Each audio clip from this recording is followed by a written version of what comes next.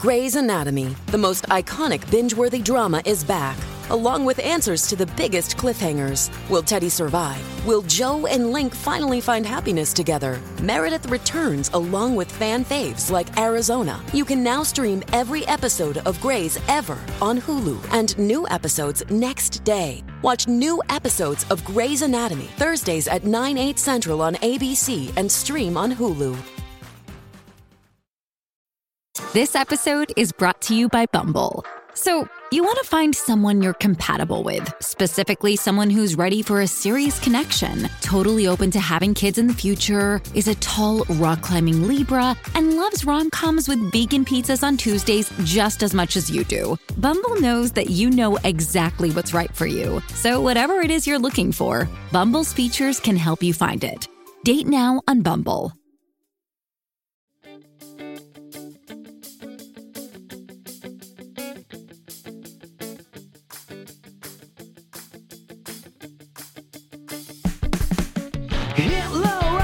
JFK, cryptozoology and NSA, global woman and 11 government lies. Tell them all about it, those conspiracy guys.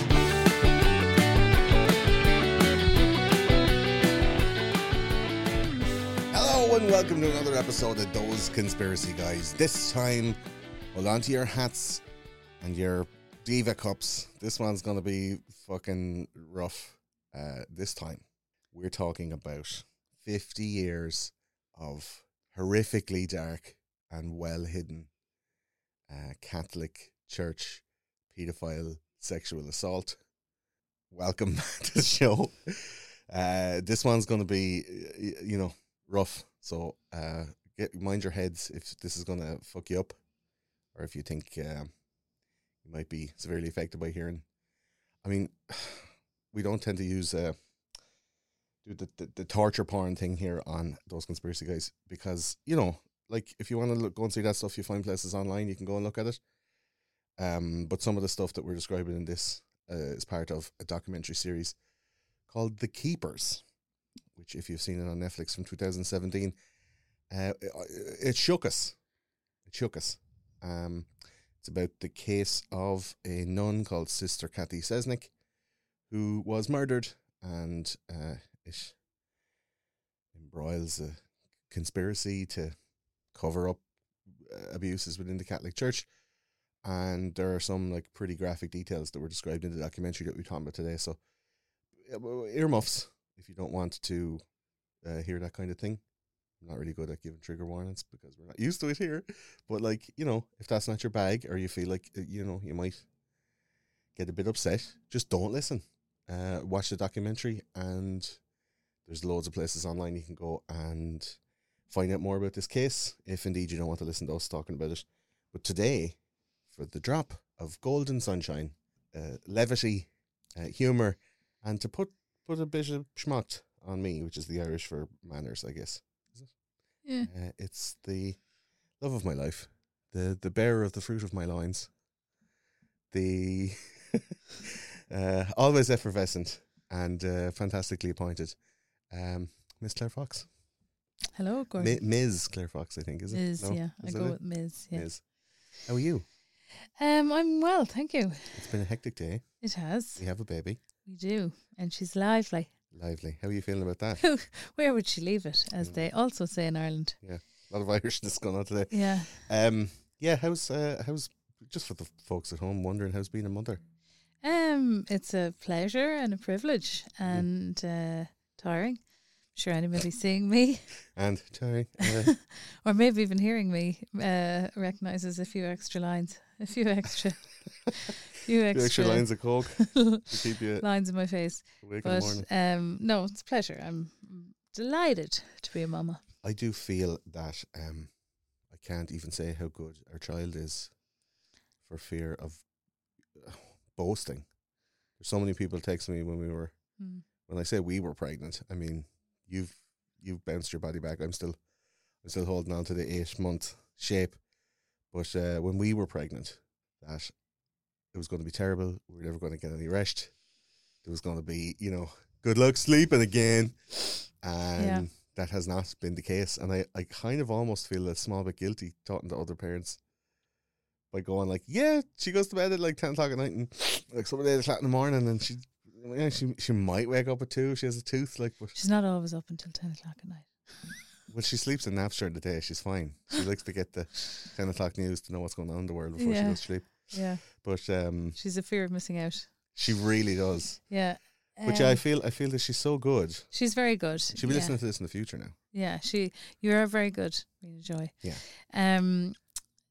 Yeah, she's very good. And yes, we did get a lot of warnings. But I think one thing I think is that a lot of people don't go, or most people would not say like the gushy stuff when you tell them you're expecting, because Like the discharge and stuff like that. no.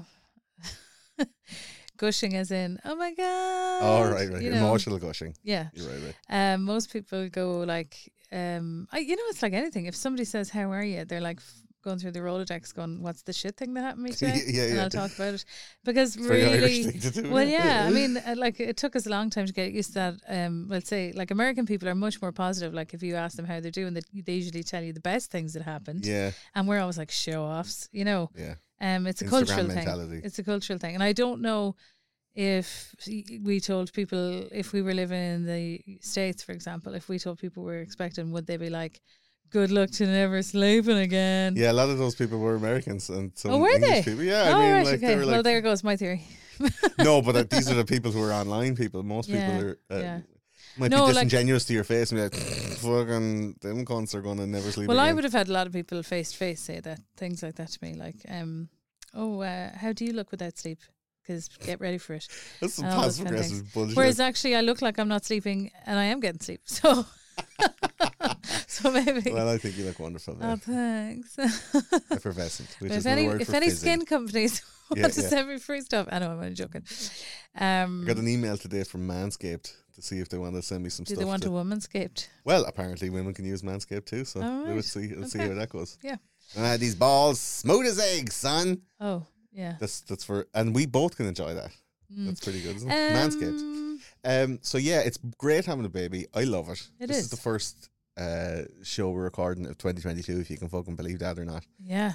Between close contacts and being sequestered away from everybody, and but lo and behold, we've got. I'm just giving a bit of housekeeping now before we get into the darkest shit I've ever seen in my life. That we got fibre broadband here on the 20th of December. Woohoo. And it was fantastic. I got to upload all the videos up to Vimeo, all the old episodes and all the stuff that we've been recording all through the year, and all from the end of last year after we moved out of Dublin. I couldn't upload anything because the internet was so shit here. It's like 2 megabit upload. Shit was timing out. I was like, brilliant. Yes. Spent the whole of January uploading stuff. And Vimeo switched off our fucking account. Can you believe it? So politely, fuck them. And also we've had to disengage from the Discord server because there's people like higher side chats and macroaggressions and stuff like that are getting switched off. So we're moving to a new service called Gilded, and the link for that will be in the description below if you want to come in, join in, and tell your parental stories. And we might make a parents channel, Conspiracy Kids or whatever. I might finally start chatting on it. Yeah, we could give some tips and stuff like that about how much whiskey to give before it shows up on tests, so the child is asleep from 10 until 8 in the morning. Mm-hmm. Whiskey on the gums. I wouldn't make Madeleine McCann jokes. Oh yeah, I'm allowed now. We can. I've made them before. We're leaving the baby with somebody. They're just like, yeah, just give it just a little bit less than what the McCanns give, like a I minus can't McCann laugh at amount. that. We can. We haven't been to Sorry. Portugal yet, Can't laugh at that. so get ready for the darkness, folks. And I would reiterate the trigger warning. I know I was going to say I haven't been on a lot of shows, but I always seem to be on these type of shows. Yeah, because you bring that drop of sunshine and Yeah. you save me from the fucking pit of eternal despair. Yeah. Well, anyway, I would urge anybody who doesn't want to hear stuff relating to sexual abuse, and particularly child sexual abuse, Yeah, that this is very upsetting material. And I always think that like some of the scariest stories you can hear are stories that happened and where justice was not only not served but was Oh, Denied. just the opposite. Yeah. Yeah, fucking hidden. Yeah.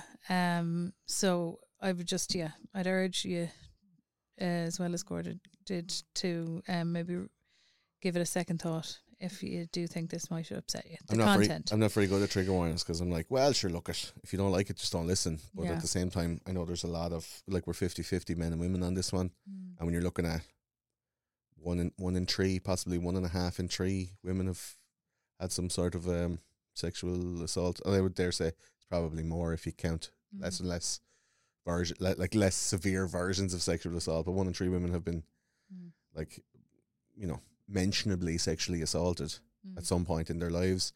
And like, you're going to go through some shit. Like this one, it's not, again, torture porn. I classify the porn part as like demonstrations of gratuitous material without merit, which is kind of like the loose definition of pornography. So like sexual content, it doesn't have to be sexual. It's just, that's what it's associated with nowadays. It can be any kind of gratuitous imagery, be it violent or sexual, for no meritorious reason. But this is like to tell the story of Jean, I'm going to say Weiner, so I'm going to pronounce her name. Okay. This is how I got it from a few different people. Jean Weiner, who is the Jane Doe in this case that we'll be talking about as we go along. Like, some of her testimony in the Keepers documentary was fucking rough. Now, like, hard to listen to, hard to watch, and that's only her telling it. Like, bananas. So yeah, I mean, the documentary was fantastic. Yeah, it was very well made. What did you think of it? We've watched it twice, and we watched it in 2017 when it came out first. Yeah. And it shook us, and we haven't watched it since until a couple of weeks ago. It did, and I think it particularly shook me because I watched it when it was only recently released, and I didn't hear anything about it. Yeah, kind of. And I thought it was like one of the. right? I thought it was one of these like, crime stories of like unsolved murder. So that's the headspace I went into it with, and yeah, it was very shocking. And Shit then snakes up on you. And it really stuck with me. Like, it really upset me, the way they were treated, first of all, and then the way they were treated when they were saying what had happened to them. So it was just horrific stuff. And it really, even my sister was saying recently that it stayed with her. It was one of those, and we've seen a lot of them. We've seen a lot of horrendous stories being portrayed, even just if you just take Netflix, like, but for something to stay with you that much, and I think that's also like a testament to the way the documentary was made. Yeah. And it sounds to me like when I've heard him interviewed Ryan, the director, Ryan White, I think his name is. Yeah, like he just sounded so like he wasn't out to make a documentary. He really cared about, like, that wasn't his primary goal. He wanted to have these people be heard for the first time, and he just really seems to have built great relationships with them and really, really cared about them. And I think that comes across, like, the way the story is told. You end up going, God, I wonder how is Jane? I wonder how is, Yeah. And people have a connection with you, or you with them. Yeah. Apparently he spent 3 years in Baltimore. He went down just poking around because he heard the stories, and it's a legacy case. The shit happened in 1968, 1969, and then resurfaced in the 1980s, resurfaced in the 90s, and then in 2001 after the death of one of the main bad dudes, and then in 2010 then with another open case. So like, this has been coming back and back and back and back. And Ryan went down to Baltimore and said, let's have a poke around, see what we can find. Like, he ended up getting sucked into this crazy web of deceit, super high level, what would you call it, like sexual impropriety, and then the cover up thereof in Catholic Church, in the police, in governmental organizations, in like everybody was involved in this shit. And I mean, to be honest, like, with what we know about the likes of Pizzagate, we've just seen the Ghislaine Maxwell trial, that, like, what the fuck? Like, what the fuck? Nothing happened out of that. I'm not even going to get into it. Like, it's a melter. We're going to do it. You, me, and Ed Salmon are going to do a Pizzagate episode. Yeah. And I'm waiting until all of that dust is settled to finally get everything into it. But, like, nothing happened. And it's very unsatisfying. We watched that documentary in 2017, and us being from Ireland, we know, like, yeah, priests be at some shit sometimes. And most of the time it's fine and they're sound and pillars of the community, vocational, loving people who just want to do well. And it's not but for my experience, it's not about God and Jesus and banging on the Bible and the fucking responsorial psalm and a letter from Paul to the Corinthians. Maybe Paul. Was it Paul? One of them cunts anyway. Like, it's about people. It's about your community. It's about somebody who's not wrapped up in his own family because he's not allowed to have one, that ends up kind of injecting his goodwill, his vocational nature, and his, I don't know, selflessness into family situations that maybe haven't got room for somebody in them to be selfless. But at the time that this was going on, it wasn't that. That was the idea, or that's what we were told to believe that a priest should be. And I think we've Well, I all, know priests like I that, was though. just going to say, I think we have all known Yeah. priests like that.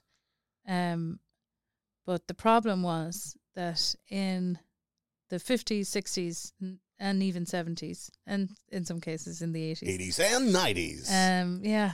Especially like in Ireland, I think there's a real correlation between Ireland, the Ireland we grew up in, and the Baltimore, you know, that was referred to in the documentary. I can see a lot of correlation between the two. And Baltimore was the first Catholic diocese in the United States, as Yeah. far as I'm aware. Yeah. So like OG. there was a lot, and I think probably a lot of, you know, Irish families settled over there. Like there was definitely, like I could relate to a lot of what I heard. Yeah. Similarly in Poland as well, I think it's like the Catholic tradition Yeah. brings with it the misery and the white potatoes. But the and problem with that is that the bad then weather. where you have like that kind of a hold over a community and or a state, you also have this kind of like reverence, you know, and the fact of the matter is they are humans, and it's open to people who are smart and are like, you know, hey, I like actually having sex with kids. What are good professions for that? You know, what would give me ease of access? Boy Scouts, swim instructor, priest, You know, gymnastics, gymnastics, bank. Yeah. OBGYN. There you go. Like there's a lot of what we would now consider red flags, but we only know they're red flags because we've learned from horrendous experience. Yeah. So I think they were looked at like you couldn't touch. They were untouchable. They could touch you, especially if you were a child, Yeah. and you weren't to tell anybody. But they couldn't be touched apparently. So yeah, I think the power that they had then is not to be dismissed Or underestimated. Or underestimated. The Yeah. power that they still have.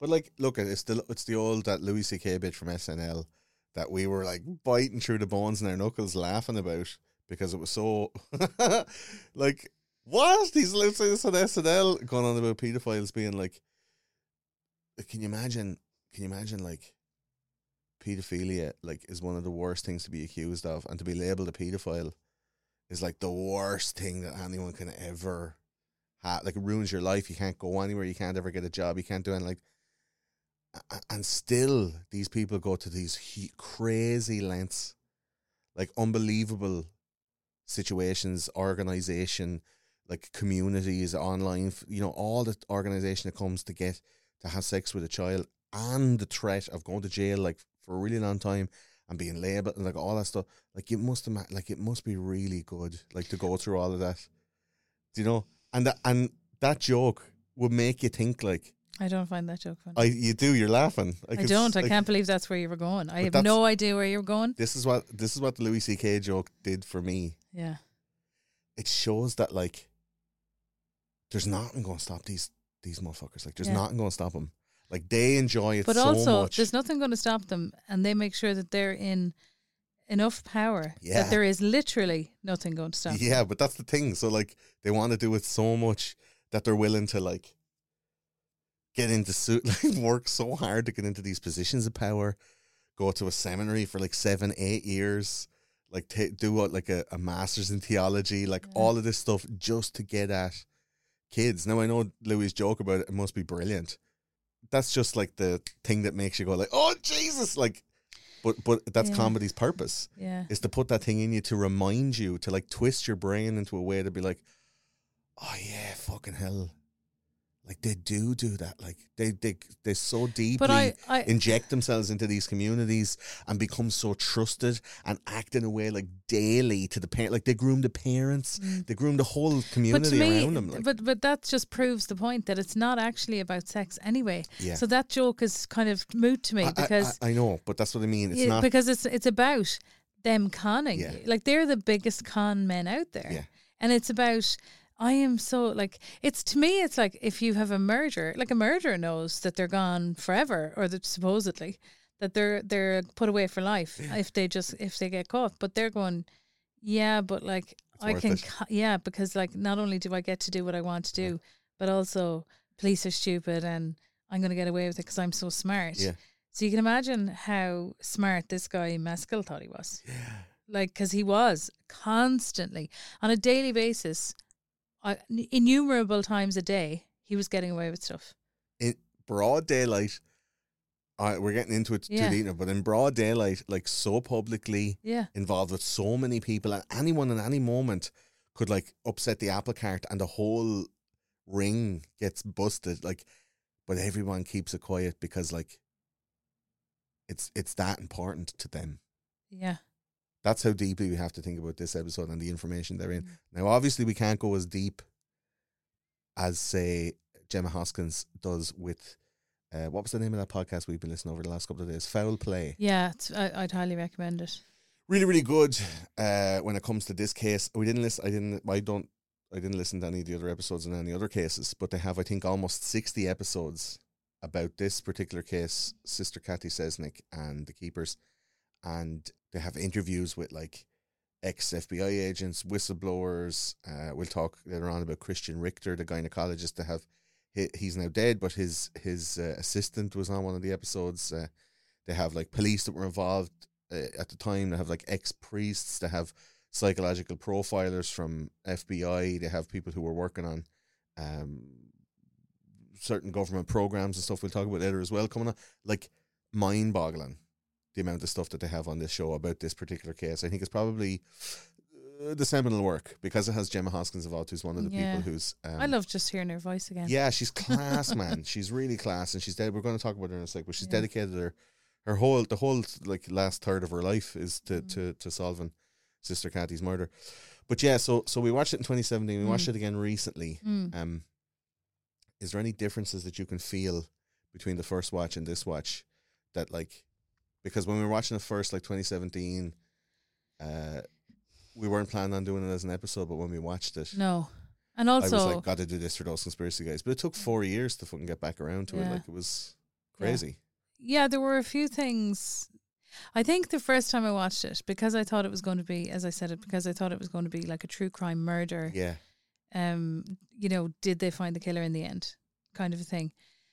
Then the horrendous abuse that came out. That's what stuck with me. The abuse and the blatant abuse of power and the abuse of children that was just allowed to happen. And then the thing that I would consider and really, really, really, you know, I was raised Catholic and did a lot of stuff through my local church. Like a lot of singing, a lot of praying. Sure. You know, Sure wasn't a Christmas in Bonnie Condon until Claire Fox was singing "Oh Holy Night." Huh? I said stop. Give us the bar towards the end. But you know, and it makes you realise as well, like there's two sides of it. So there's the community that I think Jean and her family were very much part of, and that real community thing that we were taught that's, you know, a huge part of being Catholic. And then there's the other side of it, which is the business of the Catholic Church. And it's like a corporate, you know, business that it is now, is, you know, if you look at it like the Catholic Church as big pharma, then like, or you know, as a massive pharmaceutical company, and somebody's going to say, oh, your you know, medicine caused me cancer In the name of the Pfizer. and your medicine, you know, made me get cancer. And then some other people are coming and they were like, well, you're the only person saying that. Well, we've got other people saying it. Well, how can we shut you up so that we don't lose any money? And to me, that's what the Catholic Church was doing. It They had a weren't- corporate hierarchical structure. they So you start weren't with your priests protecting and your the- monsignors and your cardinals and your bishops and your They weren't ever following their own ideology. standard operating procedures. Yeah, at any point. Yeah. All they were going was like, how can we shut these people up? How can we minimize the spend? You know, it was never about anything that they claim that they proclaim, which is Jesus, you know, like just be sound. Yeah. Like I don't even have to start listing off the 10 Commandments. Just be sound, people. Yeah. Treat others as you would like to be treated, and you'll be grand. The Catholic Church didn't act like that in this instance or any of the other instances I've heard of. Mm. It was pretty minimize, hide under the carpet, move the priest. It's just horrendous. So in getting back, sorry, it's a long-winded point, but so that's what stuck with me the first time, and it really made me question how much of what I practiced, and I use the word practice, you know, very intentionally. How much of what I practiced was habitual, and how much of it was faith, Yeah. and how much of it was that's just what you do. The shit is put into you like as a basic like operating system, and you end up doing shit automatically. It's bred into you, from when and you're a like child. it really, really, really rocked me. So the first 2017 viewing, it rocked me as a Catholic, Yeah. I have to say, and it made me go, do I even believe in what? It's very hard to subscribe to something when you find out that the higher ups aren't in any way subscribing to what they're preaching. Yeah. You know, do as I say, not as I do. And it rocked me in that way. But this time, watching it, you know, I think I think I could only take in so much in the first time we watched it. You were working in a school as well with people who were, you know, at risk youth and were going through not similar situations, but at least like kind of abuse adjacent, if not direct abuse, from an underprivileged background. Let's say I don't want to name names or name places, but different jobs that I had worked with different young people who had been taken advantage of in many forms, and it was very upsetting. Like it was hard for you even to watch any kind of a movie or a TV show or a documentary that had that kind of content. Yeah. And like I was doing it for a job, so I was like, hey Claire, do you want to watch this thing? And we clicked onto The Keepers, and I was like, oh, let's watch this. It's about a nun that gets killed. And you were like, yeah, go on then. And then just slowly but surely it was like, and then I don't know if you told that. It was like one time when I was like, hey, do you want to watch a movie when we first started going out? I don't know if we ever did it. I don't know if we told anybody. We were watching the movie when we first started going out. I was like, hey Claire, come on, let's watch this like really good Robin Williams movie. I love Robin Williams, and it was a movie I hadn't seen. Turned out to be World's Greatest Dad, which is a movie about Robin Williams being a teacher and his son, who's a little prick, Can I accidentally interrupt? kills himself, choke wanking himself. Can I interrupt and say that Gordo told me we were going to watch a film that would We're only going out a couple of months, like a weepy, Yeah. a Kleenex movie. Now, a cry to wank. me, a Kleenex movie is like nothing to do with wanking. But a cry wank, like a woman needs to have an old cry. It's to me, it's like watching something like Steel Magnolias. Right. And the graveside scene with Sally Fields, and you have your cry, and you needed to cry, and that was a way to get the tears out. Yeah. And Cry wank. then, Makes the tears come out. You want Anyway. to watch something that makes liquid come out of your body. anyway, Gordo put on World's Greatest World's Greatest Dad. Dad. And Robin Williams. and it was awful. And then he wanted to cheer me up by putting on Requiem for a Dream. Well, that was the follow-up. That was the... So I don't watch movies generally that Gordo suggests, particularly when I'm upset and I need to cry, because I'm like, no, I think It's I'm a different- afraid of whatever you're going to put on. It's like, hey, do you want to watch a movie that'll make me cry? Yeah. That was really a telling of my character at the time. Anyway, But yeah, I think, yeah. yeah, a cry wank. Chalk it down. So yeah, The Keepers, when I watched it first, I was like, yeah, totally get it. This is, par for the course. I grew up in Wexford, and sure, look it. Yeah. It's where they grow paedophile priests. And I don't know, man, like, what do you say when you watch something like that and you're like, oh shit, it happened? Like Baltimore had the same thing, and we watched Spotlight, and it had the same kind of stuff about I think that was Pennsylvania. Was it, or Boston? Was it I Massachusetts? thought it was Boston. Might have been Massachusetts. And similar, pseudo-Irish Catholic pastiche religion centre there, where there's loads of bishops and pedo priests, and they're all being shuffled around and moved around, and it's all being hidden. But like, it was the thing at the time in the 80s and 90s for the Vatican, after Vatican II, where there was, priests coming in thinking, yeah, well, look, there was a whole recruitment drive in the 80s all through the schools to get young lads into the priesthood, and it's Vatican II now, lads, we're good. Vatican II, pray harder. We're coming at you with the new 80s vibes, all the priests in shell suits and all the old dogma, and the Latin's gone, and we're saying the new prayers, and here's the new homily, and all the new stuff is all making the church cool again, trying to up the numbers, and had a bunch of people coming in and pointing out improprieties and pointing out, like, as you would with any corporation, as Claire said, when you have a corporation and you get a bunch of new employees, and they kind of go like, well, the corporate structure and the atmosphere in here is not, lending to a comfortable working environment, because it is a job too. And they're like, no, fuck this, man, and started reporting people. And all these reports started flying out in the late 80s and early 90s, and empowered by the public notoriety of these reports, other victims from past abuses in the 50s and 60s and 70s and 80s all started coming forward, and in the early 90s it came to a head where there was so many claims against the Catholic Church that they needed to shut it down. They needed to be like, put these fires out, make these people go away. Started paying off people in settlements all over with the tidings of the Catholic parishioners. So you were giving money to the priests to, be... Yeah, that grinds my gears. Yeah, like, you're giving money to the priests on a Sunday to be given back out to people that they fucked as children.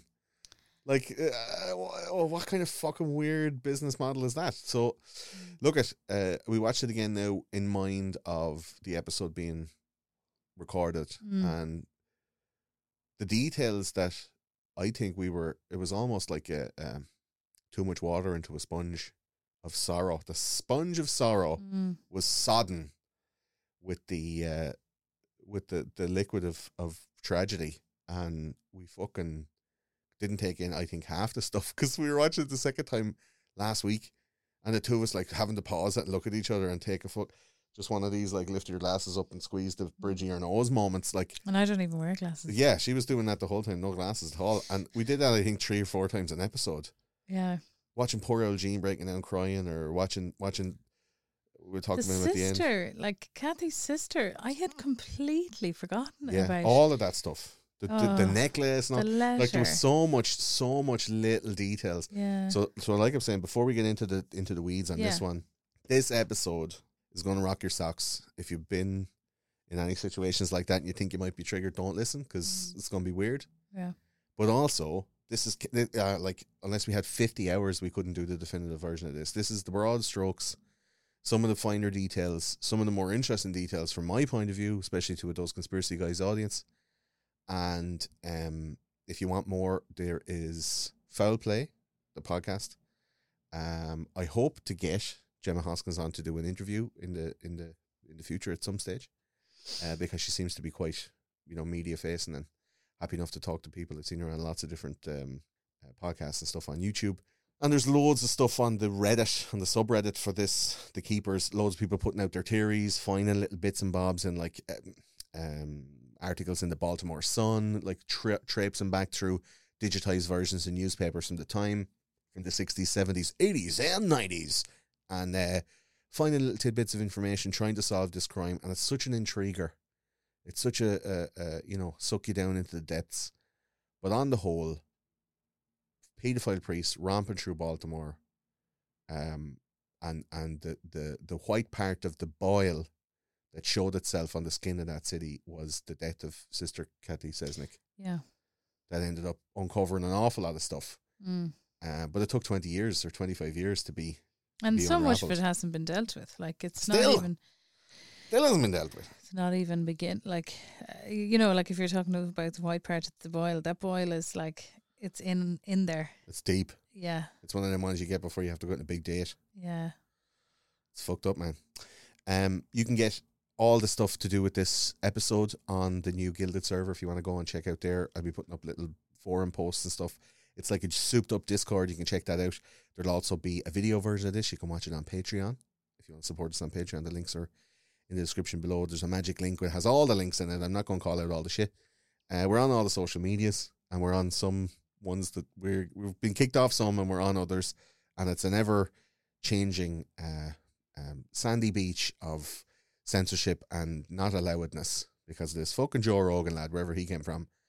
Shit's going down, and people are being put off places, and we have to move to other places. So wherever we are now, you'll find it in the link in the description below. And I'd love to talk with you about this. So we're going to do live chats and hopefully be able to get an interview, I said, with some of the people involved, and throw some of our theories out. So if you have your own theories after listening to the show, watching the documentary, reading through the subreddit or any of the articles, there's loads and loads and loads of stuff online about this one. We're going to go through as much as we can in our time today. But yeah, if you want to support the show, patreon.com/thoseconspiracyguys. Throw a couple of bucks up and you can watch the video version of this and our lovely smiling faces. So, The Keepers, 2017 documentary on Netflix. You can watch it. It was the first foray, for most of us anyway, into the very mysterious and as yet unsolved death of a nun, Sister Kathy Sesnick, in the winter of 1969. The documentary follows two former students of Kathy, Gemma Hoskins and Abby Fitzgerald Schaub, and their misadventures investigating this case, even after all the law enforcement reach and proper channels of justice have been exhausted. These two women are rock stars.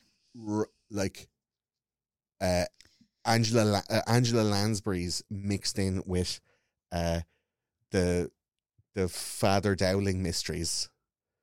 Like mixed in with I don't know if I'd be using Father Dowling as a Father Dowling, somebody who was or Cagney and Lacey. Cagney and Lacey mixed with Angela Lansbury mixed with Diagnosis Murder. These two rock star bitches, kicking down doors, asking questions, but in a super nice and sound granny way, but also with a bit of a bulldog bite, with a bit of a fucking, I'll ask you real nice, but if you fuck with me, I like the balance between them. Like Abby was, like she would super say, sweet. I don't like talking to people. Yeah. I love research. And she was the real, she was like a dog with a bone with research. She's like that one from, is it CSI or NCIS? That has the very severe black fringe with the black thing, and she's all like, "Oh, we need to get the files." She's like, "1 second, I got them. I'm in." Like she's the hacker or stuff like that. She goes to the library. She gets all. She's like, "I know where to find this." And she has a lovely little smile and little granny glasses, and she just goes into the library and says, "I need these files." Like whatever's going on in her head, she has the whole case, all the people, all the names, like in some kind of Rain Man orientation, so she knows exactly where to go for what. Unbelievable. But superstar is Gemma Hoskins. Yeah. She's a bad bitch, isn't she? Well, I just think she has, she has a passion for it and she's not afraid. I relate to Abby, I'd be much more safe in the research than I would be going around talking to people. But I really respect the way Abby just she's no problem going, right, okay. And when somebody's whole body language is go away. Yeah. And she's just yeah. So come here, did you have anything to do with her murder? And she just doesn't give a shit. And I'm impressed with her. I'm impressed with both of them. They're the amount of work they've done, in a way it would make you sick because you're talk about showing the police. Police didn't want to know. Yeah. They didn't want to know. Yeah. Because, even to get as much information as they've gleaned, how many years later? It wasn't she died and then they immediately went out and started investigating. Yeah, some super sleuths. This is 50 years later. Yeah, it's crazy. In the podcast File Play, I'm sorry I don't remember the man's name. I think it's the Shaneinator. Is it Shane? Shane is his name, yeah. Shaneinator, anyway. He's a very cool, deep voice. Very cool. And it's a lot of processing on that voice. Very Howard Sterny. But I think basically as far as I understood, the organisation is Gemma wants a podcast to be able to reach out to these people, and he's kind of facilitating that. No, it's not a Keepers podcast as such. No, but they do like I said, about 60 episodes, and she goes on it, and they get these mad guests like who Yeah. are reaching out, and she fucking grills them. Now, when I mean grilling, I'm talking about like fucking pitmaster barbecue, like feet to the fire, motherfucker. Like she is hitting them hard, and some of them don't really want to answer. They're saying stuff they don't even know. The stuff's out of their mouth before they even know what they've said. And I'm like, man, she's so good. But she's doing it for so long. And in the documentary, she reminded me of Kate Winslet's character in Mayor of Easttown. Yeah. That kind of like yeah. tenacious, almost like run down, but kind of Like nothing to lose. Never giving up, nothing to lose, truth Yeah. hunter, like who doesn't give a fuck. Yeah. And there's nothing more dangerous. Yeah, yeah. As we go along here, we'll find that there's an awful lot of people who were, even after the deaths of the bad guys involved, still just very afraid to even broach the subject in conversation, never mind Yeah. going digging and investigating Yeah. for fear of their own life. I think Gemma Hoskins is just like, do you know, I heard her say beyond in reproach. one podcast, I haven't received that many death threats. Like Yeah. it was like, but once you you've know. decided that's your life, yeah. like a Julian Assange or a Snowden or somebody like that. Not that maybe Snowden is a CIA plant, but like I think she's just decided, you know what, fuck it, it's this or die. Mm. And like it's massively admirable. If you do nothing else, watch the documentary to see her in action. Yeah. If you don't follow up on any of the rest of it.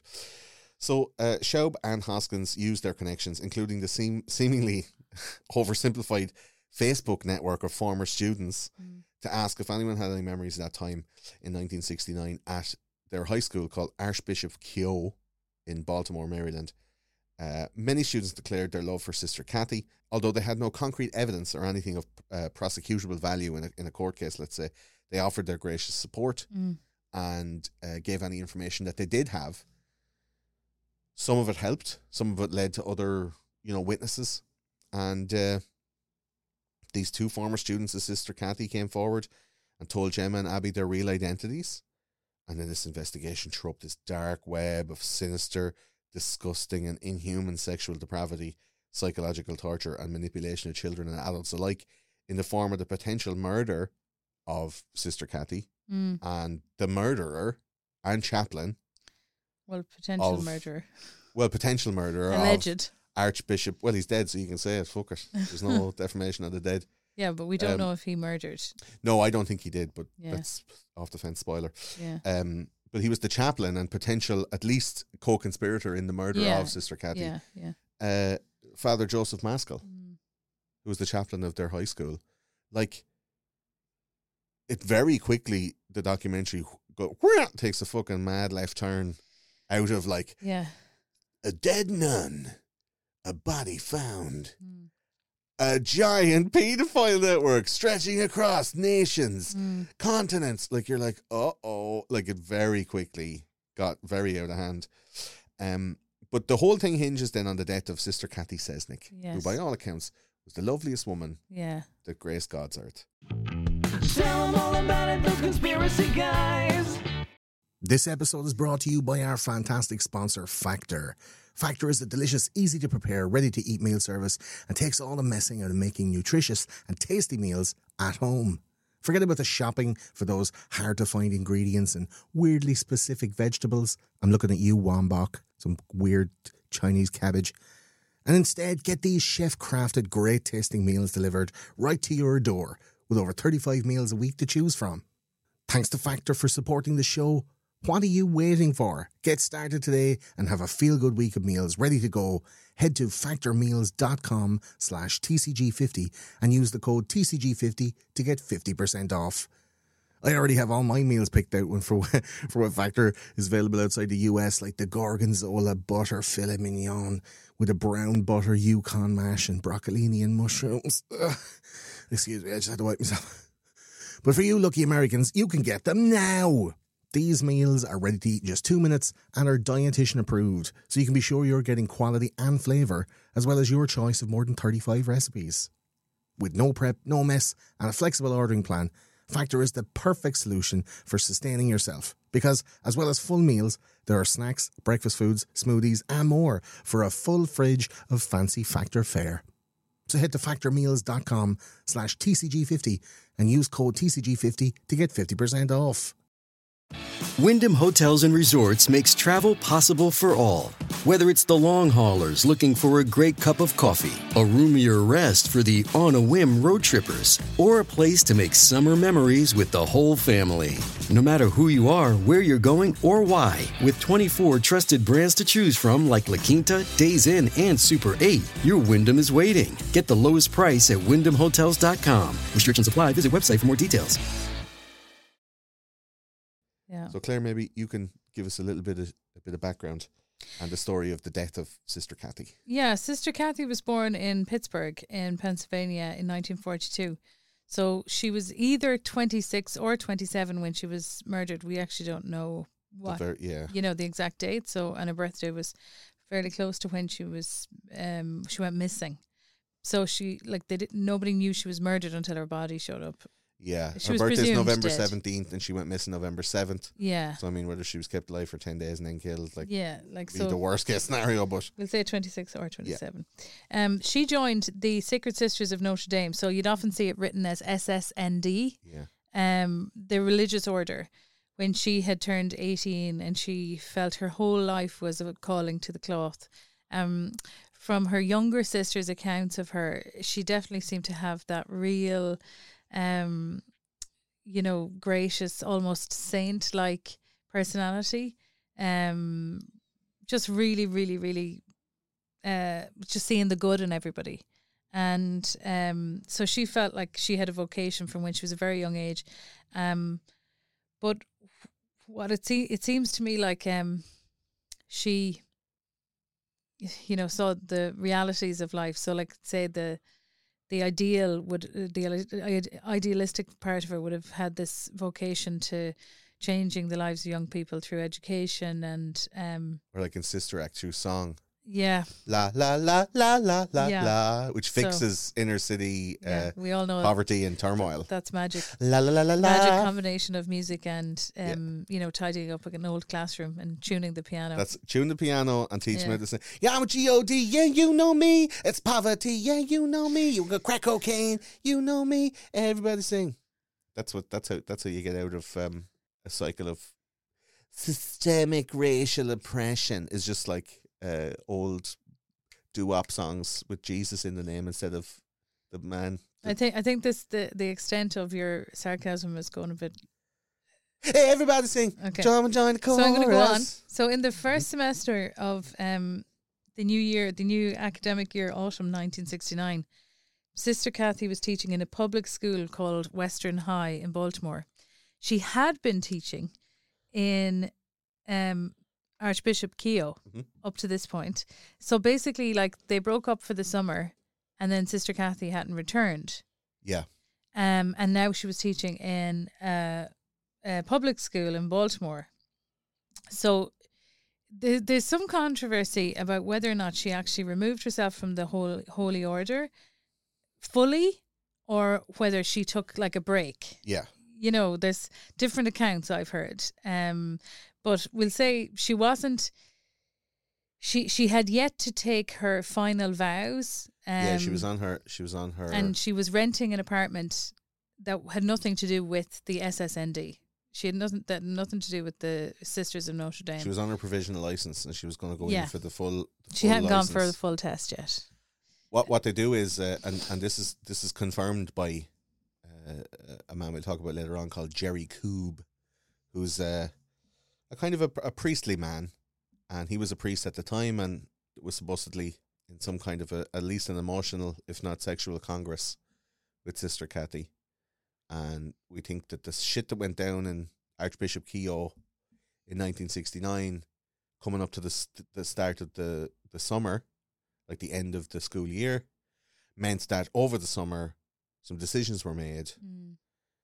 And she didn't go back to Archbishop Keogh in the September when the new semester started, that she threw off her robes and went in, bareback into a civilian clothes. Civilian clothes, yeah. Bareback is without condoms. That's a weird thing.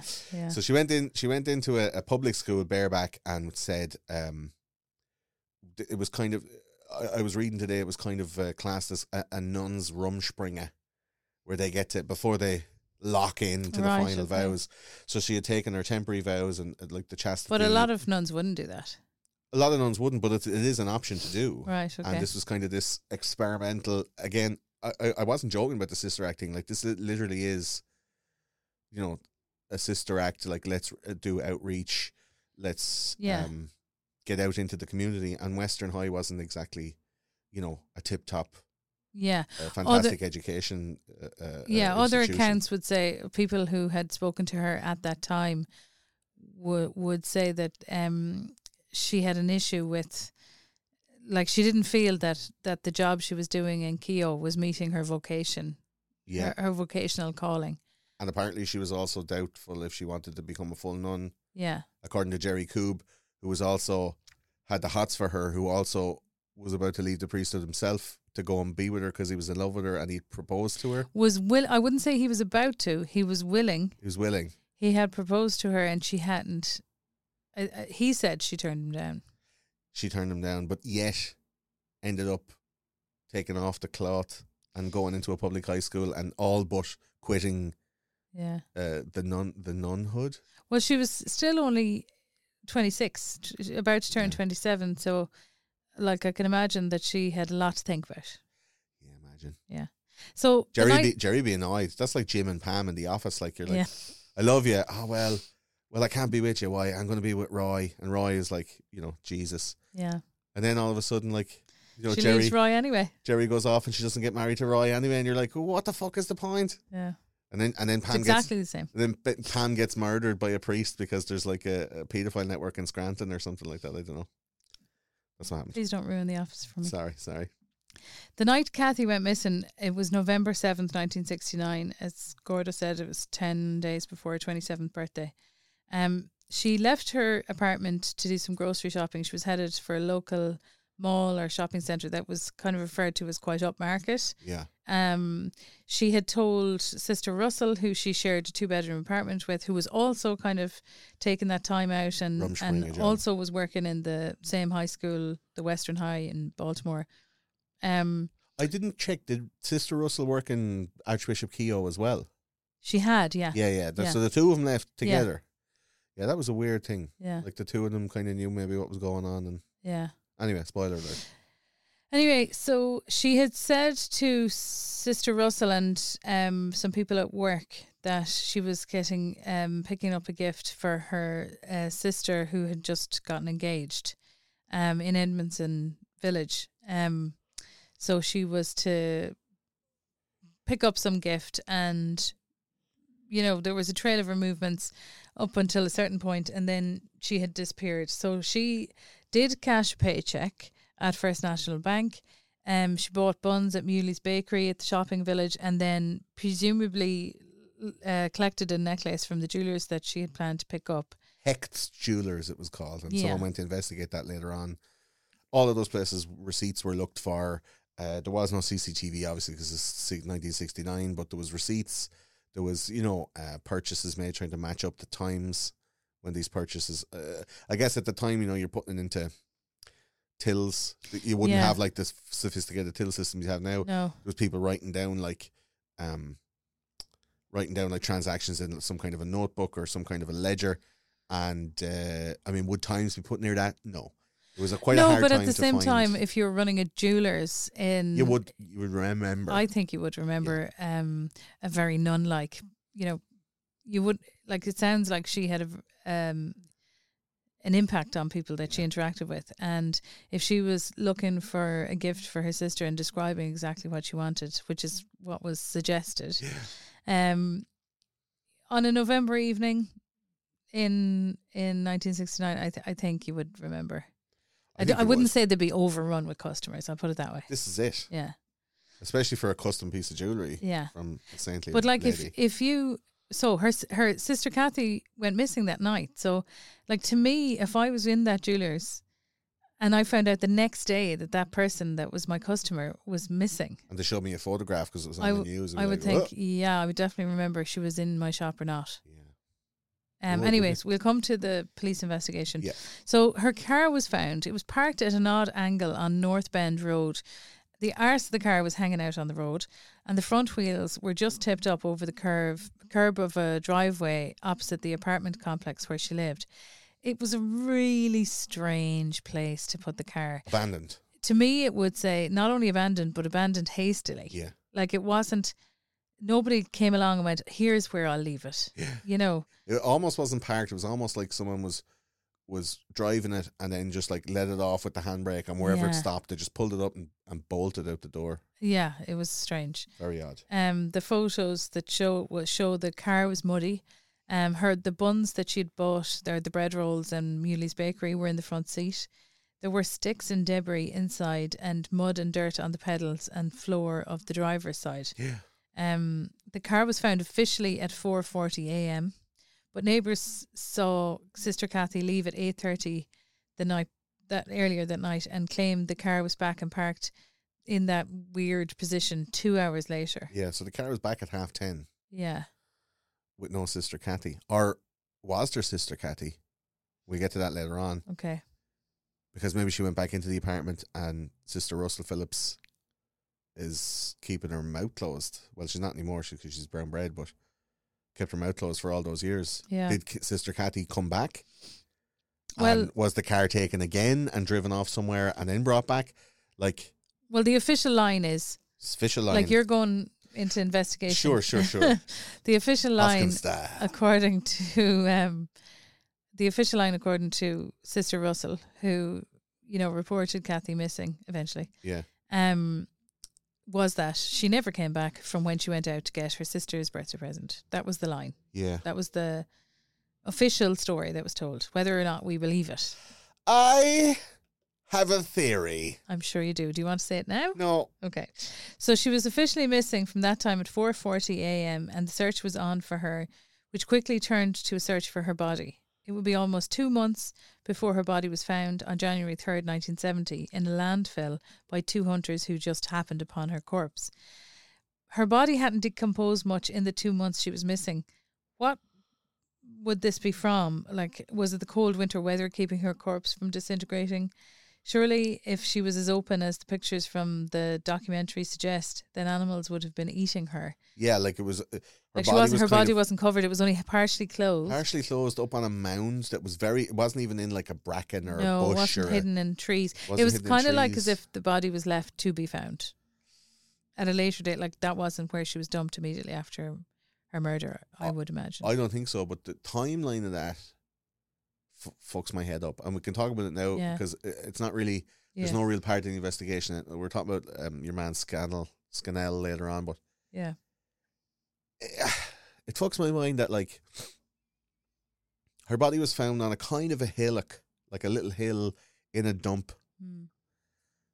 Out in the open, no trees. It wasn't like it was at the bottom of a ravine or it rolled down a hill or it was in a riverbed that had dried up or a place that had water in it that kind of recedes over the winter, or it wasn't in like it wasn't buried, that had been exposed from a buried state with like alluvial erosion washing away the soil or something like that. Mm. It was just out in the open on a kind of a clay hill in the middle of a dump. And you wonder, how long could a body be out there before like crows would be at it, rats would be at Yeah. it. It was probably too cold for flies, but we'll talk about maggot gate in a while. Yeah. Even foxes and badgers and all sorts of things like, free meat. Like, they'd be at it and there'd be chunks taken over. But she was almost pristine as found 2 months after her disappearance. Yeah. And cold weather, I don't think would be enough to preserve a body for that length of time without any kind of impediment. So, what do you think? Do you think that she wasn't killed when she went missing? She wasn't killed until later, I think she could have been killed immediately and then like kept somewhere. Like her body was kept like a somewhere. freezer. Possibly a freezer, yeah, or Would that not show up in the autopsy? yeah, it would, yeah. Yeah. Whatever position she was kept in, like her blood would settle at the lowest point or whatever, so she's kept on her back. If she was folded and kept in a freezer, the blood would settle Yeah. like in the feet, the arse and the back. Mm. And then when she was like thawed out and stretched out and put up on the hill, people would be like, well, the blood doesn't change from that place where it's settled. So, you know, Mm. it's very odd the way that she was found 2 months after she disappeared. Yeah. The only thing that would explain it is that she was kept alive and then killed only just before she was found. But then that doesn't make sense with Jean's story. Yeah. Very weird. And I'll talk about that Jean's thing later on as well. Yeah. Um, Anyway, we'll very weird way to find a body. And we'll talk about Lieutenant Scannell. Yeah. It is. There's questions there that it's difficult to answer. Absolutely. Was she grabbed on her way back to the apartment? Was she taken coming out of the shopping centre on her way back to her car? Student Mary Spence remembers hearing a shout up the street where Sister Kathy's apartment would be. But it's very difficult to know if she did, as you said, if she did go back to the apartment and Sister Russell was terrified to say and had to come up with a different story, which was that she never came back from shopping. Or where was she taken? And if she was taken, say, at the shops, why wasn't it like made to look like a burglary? Why was her car left back in that really awkward place? If she was taken at the shops, Claire, as a random kidnapping, Yeah. how did that motherfucker know where that she was living? Yeah. Right? Yeah. If she was taken at the shops and brought off somewhere and killed, like, surely they wouldn't be like, where's your address so I can leave your car back? That's what I would say. Why wasn't her car made to look like it was stolen? Why was it dropped back? That's what I'm thinking. Yeah. I was thinking, why, if it was then a revenge for whatever fight, like, spoiler alert, this is kind of a bit arseways, but why, if her death was related to uncovering the abuse in Archbishop Keogh High School, this was something where she was being watched, she was being followed, somebody who knew her and knew where she was living came and killed her. Surely if they had killed her, caught her at the shops, or caught her at her house and driven away with her in the car, dead or alive, like dead because it was like some kind of altercation in her apartment, or alive, like kidnapping, headlock, in the car driving away to kill her off in some other place. Wherever she was killed and dumped, presumably the place where her body was found, which is what we're supposed to think. Yeah. Why would you bring the car back to her house I don't and risk being seen or found or leaving behind forensic evidence, which was left behind? Well, obviously it was fruitless, but like leaving behind evidence and muddy footprints and right beside so logically then, if Mary Spence, who was a student of Sister Kathy's in Bishop Keogh, if it was like Sister Kathy came back from the shops and somebody was staking out her house from the Catholic Church to kill her off because she was about to blow the cover off this whole paedophile ring, and they nabbed her in, put her in the car and drove her off, killed her, and brought their car back so it just looked like she disappeared and no one would presume a murder because her car was still at her house. She just disappeared one day. And they would have enough time to hide the body and do all the stuff, get rid of the murder weapon and cover it up. And, you know, a disappearance is less suspicious than like a full murder. But if you're going to disappear her, why not disappear her car as well? Like, she was afraid and she just drove away to another state, or burned the car out in some place and say, oh, someone robbed her car. I often wondered why they didn't just burn the car. Put her body in the car and set fire to the car and do like a Princess Diana Fiat Uno man job. Like, worst case of suicide I've ever seen. Like, the pressure was on her. Like, why didn't they do all that stuff? Why would you kill her? Keep her body for 2 months. Dump her on a landfill after leaving her car back with like mucky sticks and little twig hanging off. Twigs hanging off the fucking indicator rod. Like, bonkers shit. I have a theory as to why. But I'll tell you towards the end. Okay. Because we have to learn about the different people involved. Fucking bonkers. Like, it's a like, imagine coming across that as a cop, you'd just be like, ugh, fuck this. Yeah, too hard. Do you know? So, the reason this whole thing came to light was because of two women. Well, many, many women, but these two in particular, Jane Roe and Jane Doe, also known as Teresa Lancaster and Jean Weiner. I'm going to say Weiner. I hope I'm pronouncing that right. I'm sorry if I'm not. That's what I got from the videos I was watching. Did you? They were former students at Archbishop Keogh and they were abused by Father A. Joseph Maskell. They filed a lawsuit against the diocese and the gynecologist Christian Richter, the School Sisters of Notre Dame, and William H. Keeler, who was the bishop in Baltimore at the time. At the time they were being abused, and then later on he became archbishop and then became cardinal during the early 90s, and he was appointed to the College of Cardinals in 1994, right in the middle of the court case against Joseph Maskell. So, like, that'll tell you. The case was dismissed because of the statute of limitations had passed, and the court dismissed Lancaster and Wehner's appeals that, as they claim, repressed memories were enough discovery in the case to warrant a new trial and reopen the case, and that was thrown out of court because apparently repressed memories were poppycock pseudoscience at the time. So at the time of the case, it was began in late 1991, early 1992. They were anonymous at the time and known as Jane Doe and Jane Roe.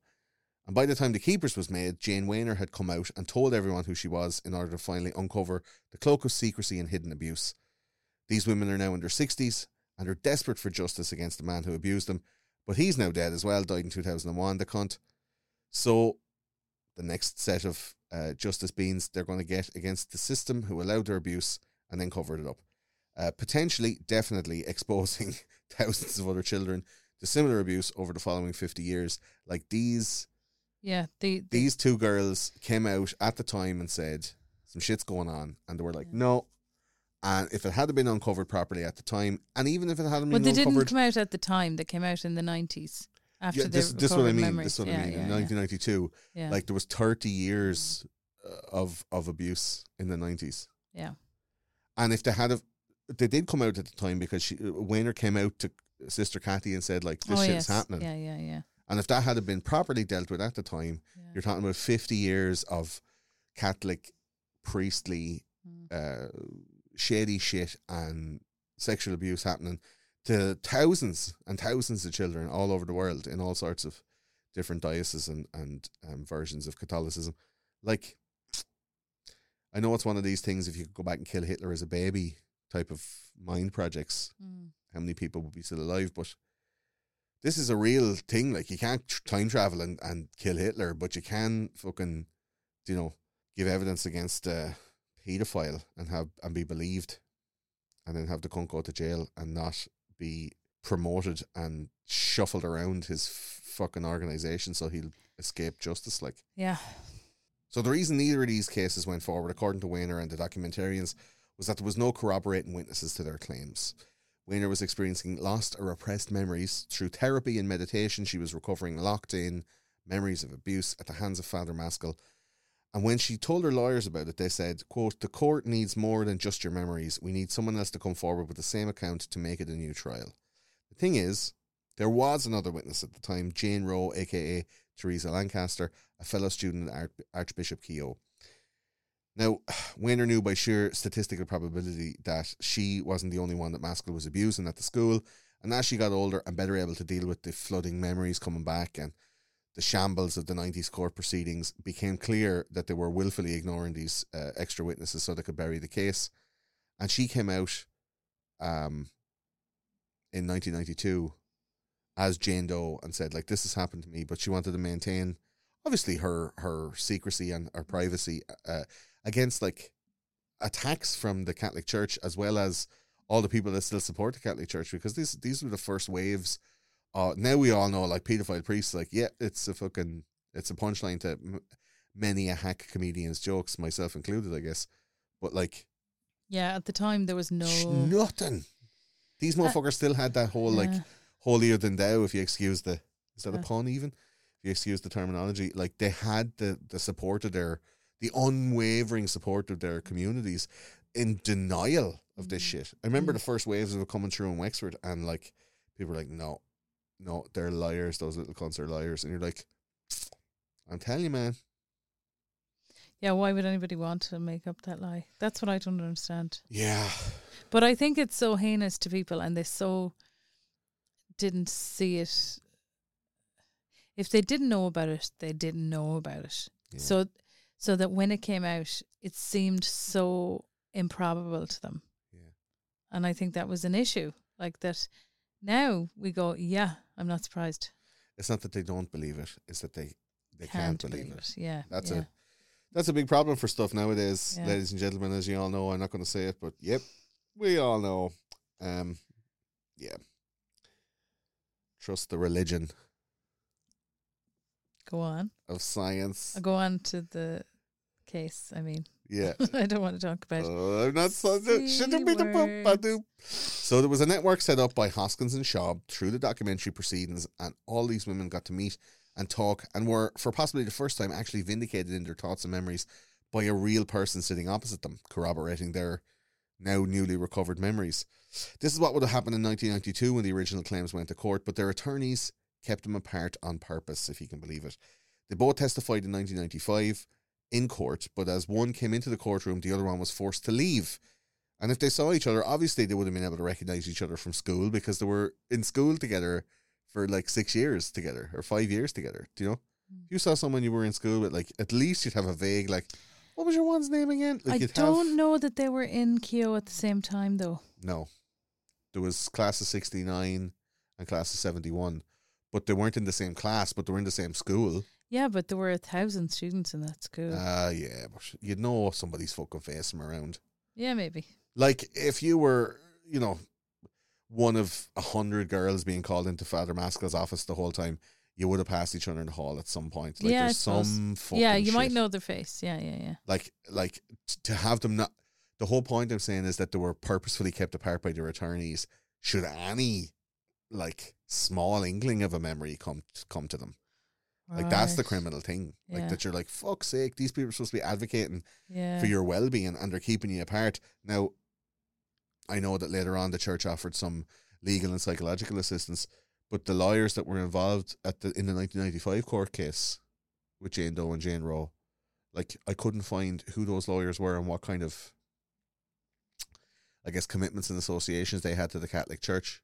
Were they provided by the Catholic Church? Were they paid for by somebody, like, as a I think an there was advocate? one of the attorneys representing Jean Weiner, as far as I understand, was paid by the Catholic Church, and then they fired that attorney, and Yeah. and she got her own attorney. Yeah. And do you remember the really cool woman with the southern accent? I can't remember her name. That was her new attorney. Yeah. But Fitz- before that, Gerald, I have she had both of them had here. somebody who was been paid by the church, so it didn't have her interest at heart. Of course, at they all. didn't have their interest at Yeah. heart. The church offered to pay for a great lawyer instead of having, Yeah. like, a, Yeah. you know, public defender or something, like the guy in My Cousin Vinny who stutters all the time. Obviously, the public defenders are seen as kind of shit and overworked and a bit dishevelled. But, like, if you were going in to sue somebody, would you allow that person to provide an attorney for you? I don't think so. But this is what happened. Like, this is the fucking bonkers situation she was in. So there was also a third victim who came forward called Charles Franz, who is in the last episode of the documentary. And if allowed to testify at the time, would have been a third witness to Maskell's abuse. It turns out there was no serious abuse claim, according to two different websites that I found, from Franz against Maskell, but he did fondle his balls in a car. Now, first of all, that is abuse. It is abuse. I'm saying Secondly, I would say that serious is in inverted that might commas. be the documented.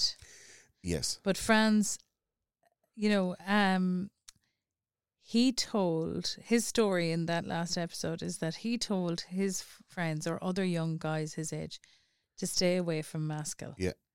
And he was, quote unquote, the golden boy. Yes, and this is the thing I couldn't get from the newspaper report that I read. I was going, like, there was a whole relationship that he was having, like Maskell was having with this kid. Yeah.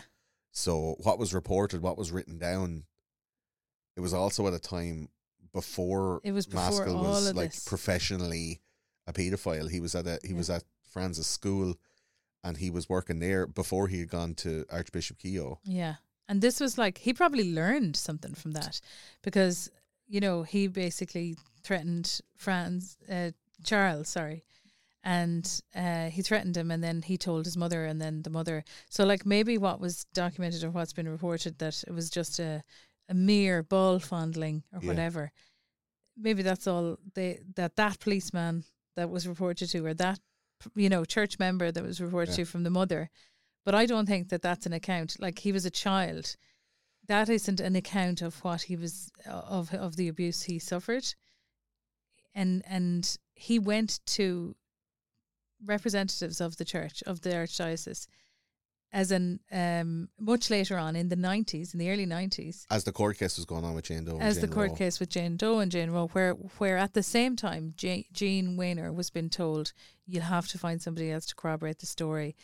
He was corroborating it Yeah. with his own accounts of accusing the same priest, and then it was up to the archdiocese, who was getting the same name from two different people who didn't know each other in two different dioceses, and they were just like, no, we're not accepting this. So on the one hand, they're telling Jean Weiner, you need to have somebody to corroborate the story, but Knowing that. Charles Franz was corroborating the story, And but she Teresa didn't know Lancaster him. as well was another Yeah. one to corroborate. So the at point same was time. that they were asking for stuff. They were never going to do anything about it. No. They didn't do anything about it when Charles Franz went both times to them. So his mother had already gone years earlier, and now he went to them in the early 90s, and they So- still ignored him. As far as I understood, Charles Franz in that last episode gave his Yeah. account saying, I have been an alcoholic and a drug addict for a lot of his life. Yes, yeah, But also a qualified dentist, yeah, a practicing dentist. Yeah. So, I mean, smart dude got fucking ruined. yeah.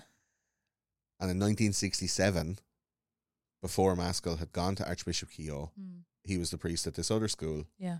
And he was letting Charles Franz be on all the baseball teams and captain of all the soccer teams and all the football teams and all the things, getting everything because he was being a good boy and presumably getting riddled to bits. Yeah, he was an altar boy at that stage and lived very close to where Maskell was living.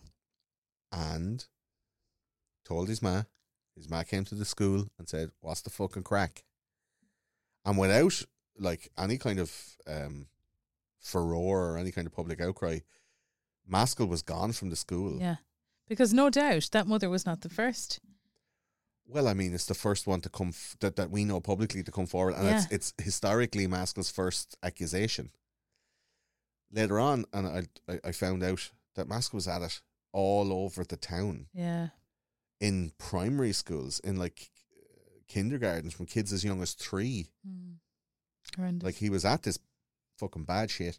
But the first one to get him moved, the first one to make enough waves, was Charles Franz. Mm.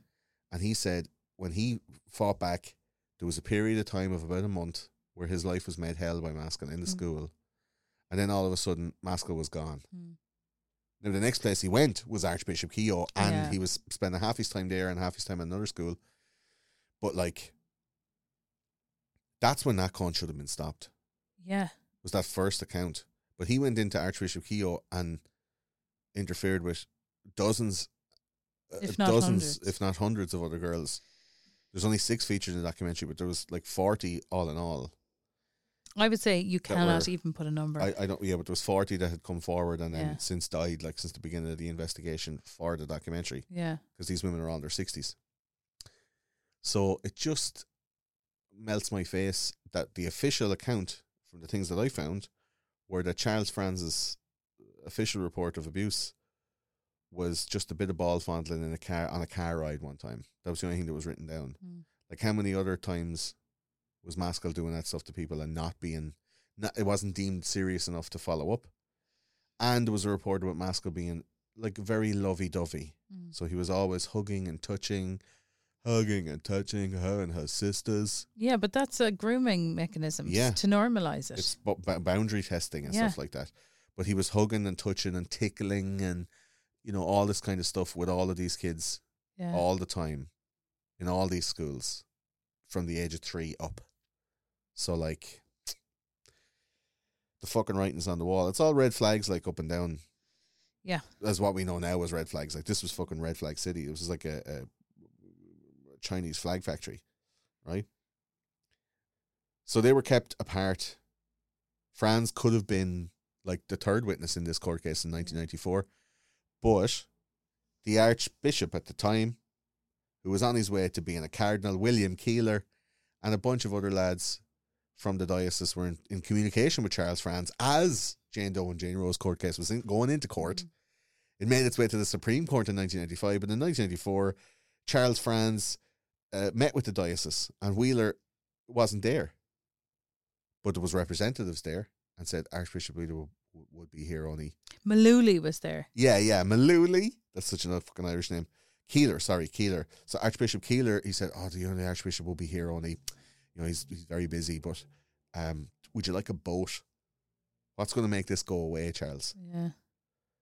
That's what Mullooly said to him. Well, Mullooly claims that meeting never took place. I mean, he also claims that he wasn't riddled to bits by a priest up the arse. Yeah. So, you know, who's going to fucking... Yeah. Would you like a boat? That's what they asked him. Mm. And he's like, I don't want a fucking boat. I want this guy, like, done.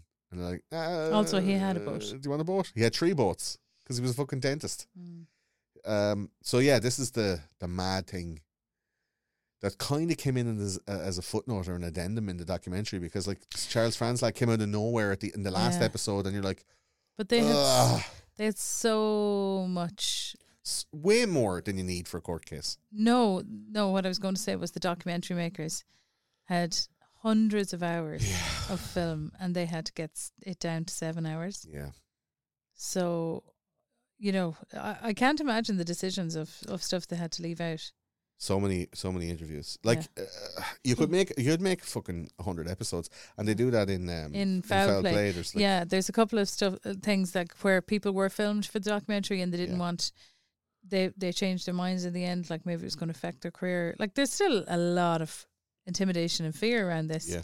So, Gemma Hoskins alluded to it in one of the episodes of Foul Play, where, like, you know, we'll come to it later when we're talking about Dr. Reichter, but you know, she just said, like, there were people who were filmed who then made a decision that they didn't want to go on the documentary. So I'd say that this stuff came out in conversation that were like, oh, geez, I didn't think it'd go there. Yeah, but even I would just say deciding what went in and what didn't go in.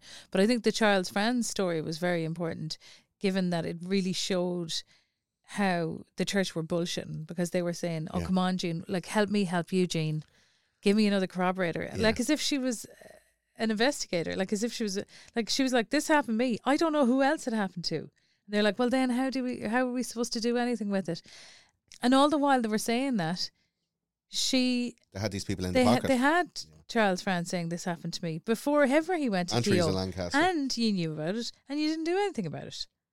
It's very, very, very anger. Oh, it's very frustrating. Like, but the fact that it screams cover up. It's fucking screams cover up. Like, so in 1992, then, when these memories had properly resurfaced for Weiner, there was a campaign put out through the Baltimore Sun looking for the alumni of Archbishop Keogh High School who had memories of sexual impropriety, and it was also sent directly to graduates that they had on file.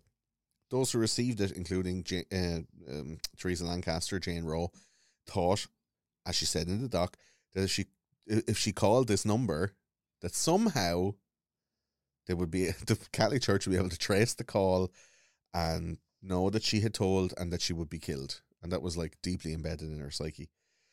Maskell was still alive at this stage in 93 and 94. But since the documentary, there's newfound support for the abolition of the statute of limitations on child sex abuse cases in Maryland. Because, let's face it, like, 5 years that was only recently graciously extended to 7 years, it's just not enough of a statute of limitations for abuse on a child.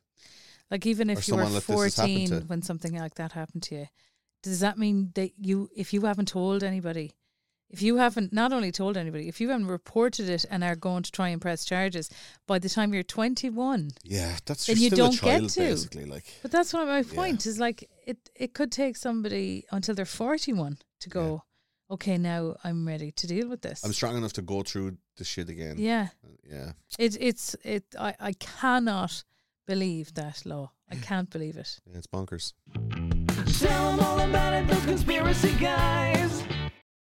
Find a fresh take on a fall getaway to Wilmington, North Carolina and beaches. Enjoy hiking trails in a state park, fresh seafood with a side of live music, and fall festivals galore. Then live it up along the Riverwalk in Wilmington's historic downtown. With 3 island beaches, Carolina, Curie, and Wrightsville, and a vibrant downtown, you get the best of the Carolina coast, all in one place. Plan your fall getaway at WilmingtonandBeachesVacation.com.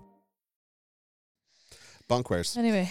So, I mean, I'm only guessing, Claire, but the next section is called The Depth of Abuse, and it probably might be easier if I go through it and you throw in colourful commentary, because it's pretty rough.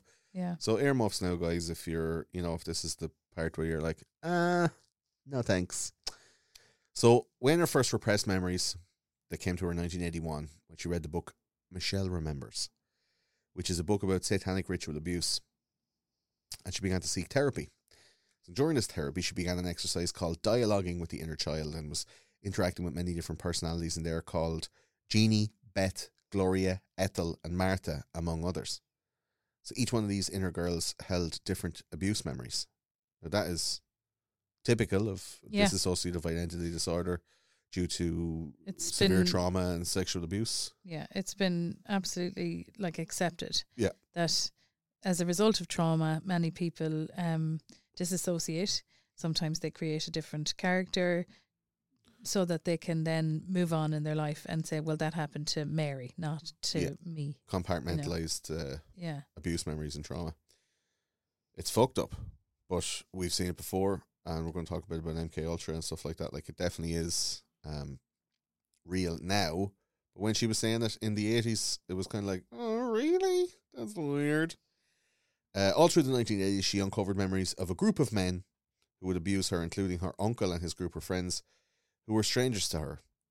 This was from age 3 to age 12. And in this inner child therapy, she remembered her uncle also abused her and her 10 siblings, although none of them remember it at all either. I know you asked me before we started how they got a source for that, and it was part of a news report on Jean Weiner. I mean, if the uncle was abusing all of them, did one of them even remember when the documentary came out? Did they all get repressed memories? I couldn't find it out. But Jean wasn't referred to in the documentary. No, but I don't think Jean referred to it. Yeah. Maybe if we pour through the episodes of Foul Play, we might find her, because they interview her a couple of different times in a couple of different episodes. But it's very, obviously, you know, if you're a pedo priest, you're looking out for girls who are already abused, and this Jean just ticked all of Maskell's boxes, you know. Through the late 80s and into the early 90s, Weiner read books about repressed memories like The Courage to Heal, which is a guide for women who experience childhood sexual abuse and trauma. And then during this awakening in the very early 90s, she worked with psychologist Norman Bradford, who encouraged this inner child work and dream journals. And here the first memories of Father Neil Magnus came to the front. As detailed in the documentary, she was in the confessional and Father Magnus got her to describe her childhood abuse as he masturbated in the confession box. This opened a floodgate to the abuse at Keogh, and the memories of Father Maskell and his counselling office all came flooding in. Now, you can watch the documentary, and she, from her own words, like you can, she's pretty. I think she seems pretty removed, but you would kind of have to be like to describe that kind of stuff. I guess it's a tool to be able to tell the story without being like massively overcome with emotion as you're telling it. She seems kind of like aloof about it, but obviously like it's very dark and matter of fact. Some people see somebody saying something like that and they're like, yeah, that mustn't be affecting them that much. It mustn't be that bad. But also she breaks down several times. Yeah. When it hits her. Like, it's like she says it. I know what you're saying. Do you know what I mean? It's like she says it in a removed way. Yes. And then she hears it. And she realizes that happened to her. Yeah. And then she gets really upset.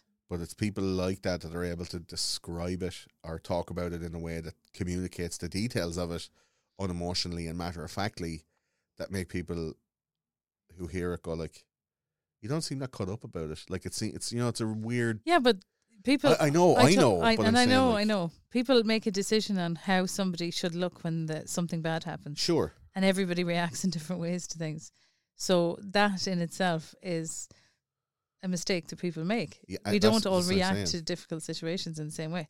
Like, somebody might laugh when they see somebody drowning because that's their reaction. It doesn't mean they think it's funny. Yeah. Yeah, no, it's a weird thing to experience, to watch her describing it. But she recalls, and like on camera, like to her, like her face, you can see her face describing it. Like, she recalls in the documentary being vaginally and anally raped, sometimes with a vibrator, and being forced to orgasm against her will by Father Maskell, being orally copulated, which is like forced blowjob, and told that the semen was the holy sacrament and was the only thing that would heal her soul from the sin of being a whore. So he'd take her into the office and tell her, like, you're a whore and you have to receive this holy sacrament, like communion, like using her Catholic upbringing and background and belief structure against her to, fucking mad. She was also subjected to vaginal and anal enemas, vaginal douches. He would inspect her for menstrual blood, and there was documents that were talked about by other girls that came forward as witnesses, as well as some photographs that were, or video that was inspected later on, that he had documents on his desk that indicated he was tracking different girls' like menstrual cycles, making sure that these girls didn't get pregnant from the sexual abuse that was going on. He was doing a lot of like gynecological exams in his office, putting them up on the desk and checking them and making sure, like, shit, no, like, what the fuck are you doing in a school, in a counsellor's, in a chaplain's office? I think Teresa Lancaster described being brought to an OBGYN's office by Dr. Maskell. That's Christian Richter. That's the guy up the road. But it was like, there was a hospital not 3 minutes walk from the fire exit door of his chaplain's office in the school. And within that office, Christian Richter, gynecologist, had like a secret fucking office in the basement that was identical to the office on the ground floor. And there was like all sorts of exams and even abortions performed. So allegedly, but look, he's dead as well. So that's the shit that was coming down. Like these women are saying, that's the crack. Obviously, none of it can be 100% proven now after the fact, but like, what he did do was make them take like vaginal douches to wash out, obviously, semen, so that they wouldn't become pregnant immediately after abuse. Very fucking sick and weird shit that was going on. She also claimed that she was being threatened with a gun, threatened to be shot to death if she told anybody, and other physical threats of violence. And then the network opened up in her mind of a slew of policemen, priests and businessmen that all came into Maskell's office through this fire exit, which is a door to the outside that Maskell had. It was one of the only doors apart from the front doors of the school that led to the outside, and it was conveniently located inside of a parking lot where people could come up and park. They wouldn't be seen from the front of the building. And just up the road was, or just like 3 minutes walk up a hill, was St. Joseph's Hospital next to Archbishop Keogh High School.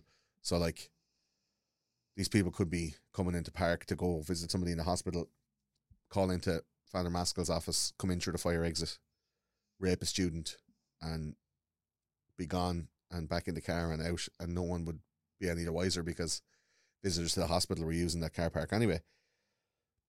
Like, and his in the documentary they show that the blueprints of the school and where Maskell's office was away from any of the other, what would you call it, management or faculty or administrative service offices for the rest of the school. It was down by the classrooms and the bathrooms. So like, why would he choose to have his office down there if it was the only fucking room in the whole place that had an outside door? Why. Like, talking about red flags now, the fact that a person who's going to be working one-to-one with students, male or female, like, you know, having been in a role where I worked with students one-to-one, the last thing you want is to be away from other people. Be on your own with them. Yeah, you want to be public. Like, sometimes you have to be on your own with the student, and that's fine, but you want to be as public as you possibly can be. You want windows and doors and glass panes so that you are absolutely not hidden. The last thing you want is to be hidden. That's scary for a person who has nothing to hide. Yeah. But it's a red flag for somebody to want to be.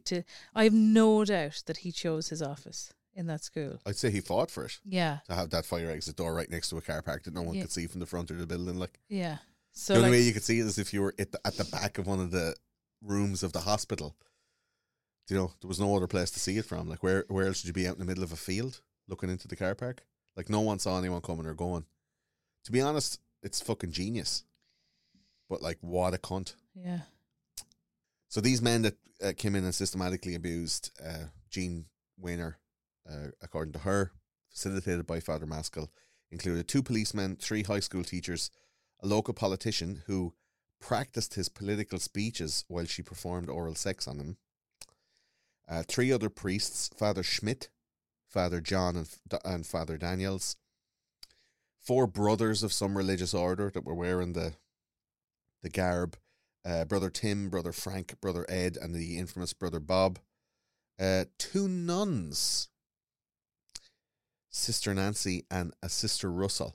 Now, I don't know, is that the same Sister Russell? I doubt it.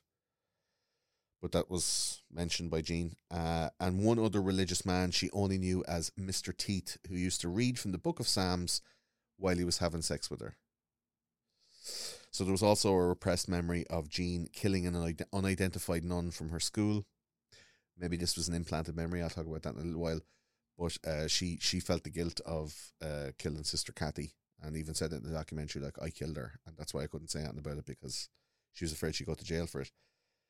All of this began as a blended memory and grew into specific instances as she went through her therapy. She even remembers one of the policemen being reticent to raping her and being coaxed and instructed and encouraged by Father Maskell. Obviously, Maskell was getting these lads in who were of high society in the area and getting them to do this stuff and, you know, logging it down, writing it down and using it as blackmail against them. Yeah. As is the fucking system of control that these paedophile networks have. So Jean also has a terrible and repressed memory that came to the fore and squarely singled Maskell out as some sort of an accomplice to Sister Cathy's murder, where Maskell led Jean out into some sort of wilderness and showed her Sister Cathy's dead body.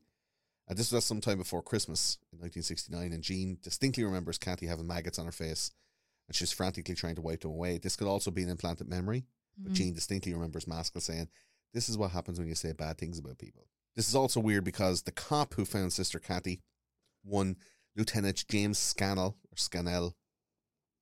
who was featured in the documentary and had failed, as the fella said, 79 years of age in the doc. He's probably brown bread now. I couldn't find anywhere where he was. He didn't look dead, but he looked anything like the picture of him. He looked like Blue from. He did. He looked like Blue from Old School. Old School. But when he was, you're my boy, Blue. But when he was retiring, he looked like fucking an older version of Kevin James or something. Yeah, he was failed. He fucking wore out. Up. Yeah, that's what guilt to do for you. So Scannell claims that absolutely Sister Cathy had no maggots on her face when she was found, and that she was almost like immaculately preserved. Like there was no bites or marks or cuts, or there was just like a hole in the side of her head where she was hit with the whatever blunt the thing instrument that killed her. Yeah, it was like a round hole. So obviously it was something with a point, like a pipe or some kind of a thing, but her skull was visible and intact and all that stuff, and her face was perfectly fine. No, but like as in the inside of her skull. Yeah. But there was no maggots, he said. All right. So I'm wondering, is that an implanted memory, that whole visit to her dead body? Is that something that Maskell did under hypnosis that got Jean all riled up and like he brought her to somebody's dead body?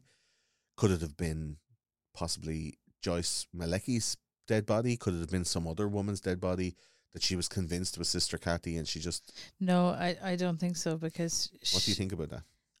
First of all, it's the maggots that get it for me, right? Yeah. So people rubbished Jean's memory because of the maggots, because of the time of year. When in actual fact, the unseasonably warm weather... In November that year. Plus the autopsy showing that there were maggots in her esophagus, thank you, proved that that's true. So like, I don't think if that was an implanted memory that she would have had the maggots detail. I don't either, but I think it's very odd that Maskell knew where her body was and went and brought her there in November, and then that body stayed untouched by wild animals and all that stuff and perfectly preserved in unseasonably warm weather. Until the 7th of January when she was found perfectly preserved and like frozen as if she'd been kept in a freezer. Now, was she found perfectly preserved? That's what Scannell said. And the autopsy, all that stuff, like there was nothing on any of the outside of her as like, look at, if you're leaving like a partially warm dead body, like rigor mortis sets in, but it's gone after 10 days. We learned about that in the vampires episode. Yeah. So 10 days, like rigor mortis is like weekend at Bernie's shit, like, Yeah. and you know you have to have the body lying with the arms and legs straight, or else it won't go into the coffin. Right. But after 10 to 14 days, all of those chemicals all fall away, and the bones and the joints all start getting quite loose, and you can start maneuvering around again. So like she was found as if she was in rigor mortis, but it's because it was so cold in January. She was frozen, but perfectly preserved. So if you had unseasonably warm weather, you would have had like natural organic disintegration of her flesh. Yeah. But also you would have had hungry animals in wintertime when food is scarce going, oh, unfrozen meat that could be delicious. And there wasn't one bite taken out of her. So like Maskell took Jean to a place where Sister Cathy was. Maybe it wasn't that place where she was found. Maybe it was a different place where her body was stashed. Yeah. But like if it was stashed anywhere that wasn't like a controlled environment, in some woods or in a garden or somewhere, like to be worms, maggots, Yeah. A sly fox. Yeah, there's a lot of questions. There's so much fucking weird, like the I'd logic love of to speak it. to somebody like Bones. I'd love to talk to Bones Like, about you need somebody, and I'm sure well, I didn't go too deep into it, but I'm sure in Gemma Hoskins' discovery that she's got some kind of Yeah. forensic pathologist who's like, the only way that can be explained is this. Because for me, that shit is inexplicable. Yeah. That I believe Jean when she said he brought me there, showed me Sister Cathy. She couldn't not recognize Sister Cathy. That's what I'm saying. right? Yeah, yeah. Maggots in the face, and then the fucking the old weird Jewish dude, Yeah, the pathologist, the or his coroner. the coroner from Yeah. like JFK's coroner, Martin Luther King, like the Yeah. super famous cunt you see everywhere. He's like, yeah, so from this document we can see that definitely was maggots in the esophageal cavity, in the nasal pharynx, in the inner mouth, in the soft palate, there was maggots. So there definitely was maggots. So the maggot story holds up, but like, she was poo-pooed for 30 years or whatever. Yeah. It's just bonkers that like there's 2 months between that and them finding her body. Yeah, Like, where does that come in? Where was she? I don't know. Was Maskell hiding Or maybe her she body, was frozen in a freezer after that, and we don't know because we haven't seen the autopsy report. I'd love to know exactly what date Jean was brought. She doesn't know, but it was before Christmas, she said. Yeah, I'd love to know what date she was brought to see the body, me too. because it was obviously in that unseasonable time in November, Unseasonably warm time. unseasonably warm November. And Gemma looks through you see her in the documentary looking through the weather report of the time. Yeah, I think it was like 8, 9, 10 degrees on the 10th, 11th, 12th of November. So like in that 5 days after her disappearance, that could have been when Jean was brought to her. But where was she for 2 months until she was found? It's fucking crazy. Like, something to think about, something to discuss.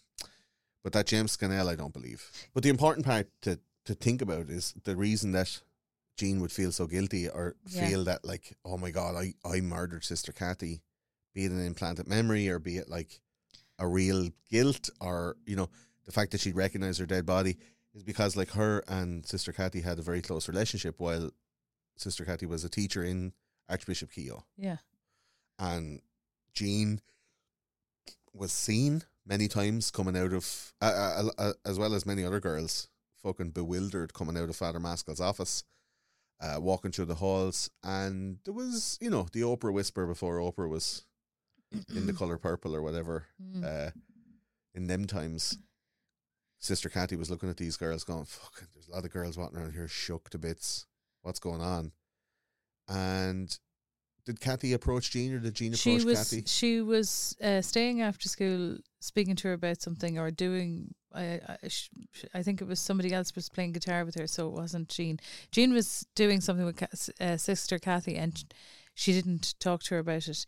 Sister Cathy had said in front of Jean, "I didn't know you were seeing Jean. I didn't know Jean needed these appointments." That's what it was. Sister Cathy kind of confronted Father Yes. Maskell at the door of the office, Yeah, as he was and Jean allowing witnessed her it. into the office. Yeah. Right. And later, when she had Jean on her own, she said, is there anything you want to tell me about anything? And she said, no. And then she said, if I ask you, would you say yes or no? And Jean said yes. So she said, is it something to do with Father Maskell being inappropriate with you? And she said yes. And she said, I'm going. They were breaking up for the summer. Yeah. She said, go enjoy your summer. I'm going to do Take something care of about this, this, yeah. take care of this. And then when Jean came back in September, or came back for the autumn of 1969 to Archbishop Keogh, Sister Kathy wasn't there. She had gone on a She'd gone Rumspringa. on to the other school. Yeah. But clearly was, in her mind, I would say, was trying to deal with it. She didn't just leave and go, well, that was tough. I think Sister Kathy had gone to maybe the board of management or gone to somebody above her and said, come here, listen, the whole year I've been watching girls walking around that school shook to bits. Yeah. And they're all coming out of Father Maskell's office and he's a dirty cunt. And she said it to somebody and somebody went, huh. Because that summer her superior picked her and Sister Russell to go on this experiment to, do a sister act and go live in an apartment and live their lay life at a public high school where they could really get in touch with the young people. Yeah. That was and that get was away the, from Archbishop Keogh. That was the explanation, wasn't it? Yeah. Yeah, that they could really get like some serious work done. This new 1969 Summer of Love youth. Like Woodstock had happened, it was a big cultural shift. I'm sure Jean felt quite guilty that like this thing had happened before the summer and then you come back expecting somebody of safety like Sister Kathy to be there and then she's not and you're like, oh fuck. And then there. she goes missing and you're like, oh fuck. Like, but it's like, a child having had a fight with her mother, you know, and then that mother has a car crash. The child will go, it's my fault she died. Yeah, of course. Like to me, Jean thinking she murdered Sister Kathy was very similar. It was like, well, if I hadn't told her, she wouldn't have gotten into trouble. Because also Father Maskell told Jean, this is your fault. This is your this. fault. You told her. I can't believe we weren't that. I wasn't that explicit about that before. Like, good call, because I don't think maybe people put it together. In my mind, it was like obvious that was the case, but maybe somebody who hasn't watched the documentary is like, what's the fucking link? Like, why are you talking about this nun? So that's the link. Sorry about that. Anybody that's confused, good call, Claire. But a weird set of circumstances all around that few months. Yeah, where Jean is like getting ritually abused by this guy, as well as dozens, if not hundreds, of other girls in this school over the years. But he was only at that school for 2 years at that point. And he stayed there for 5 more, imagine, after Sister Kathy's death till 1975. So like he was at it. But Sister Kathy was about to blow the lid off it and she couldn't be let, I guess. There are claims that Joseph Maskell was trained in the art of hypnosis by CIA operatives, or at least got his hands on these documents which were made public only a short time before these crimes took place in the late 60s. Now this is stuff you wouldn't see in the Keepers documentary. But experiments with LSD and mescaline and fracturing the mind with sexual abuse is indicative of what we know as Operation MK Ultra in the TCG gang. Right. These experiments were being conducted in places of such high academic standard like Harvard Yard. Harvard Yard. Have you ever heard of a little place called Harvard? Do you remember Ted Kaczynski? Remember that episode? Where did you go to school? Boston.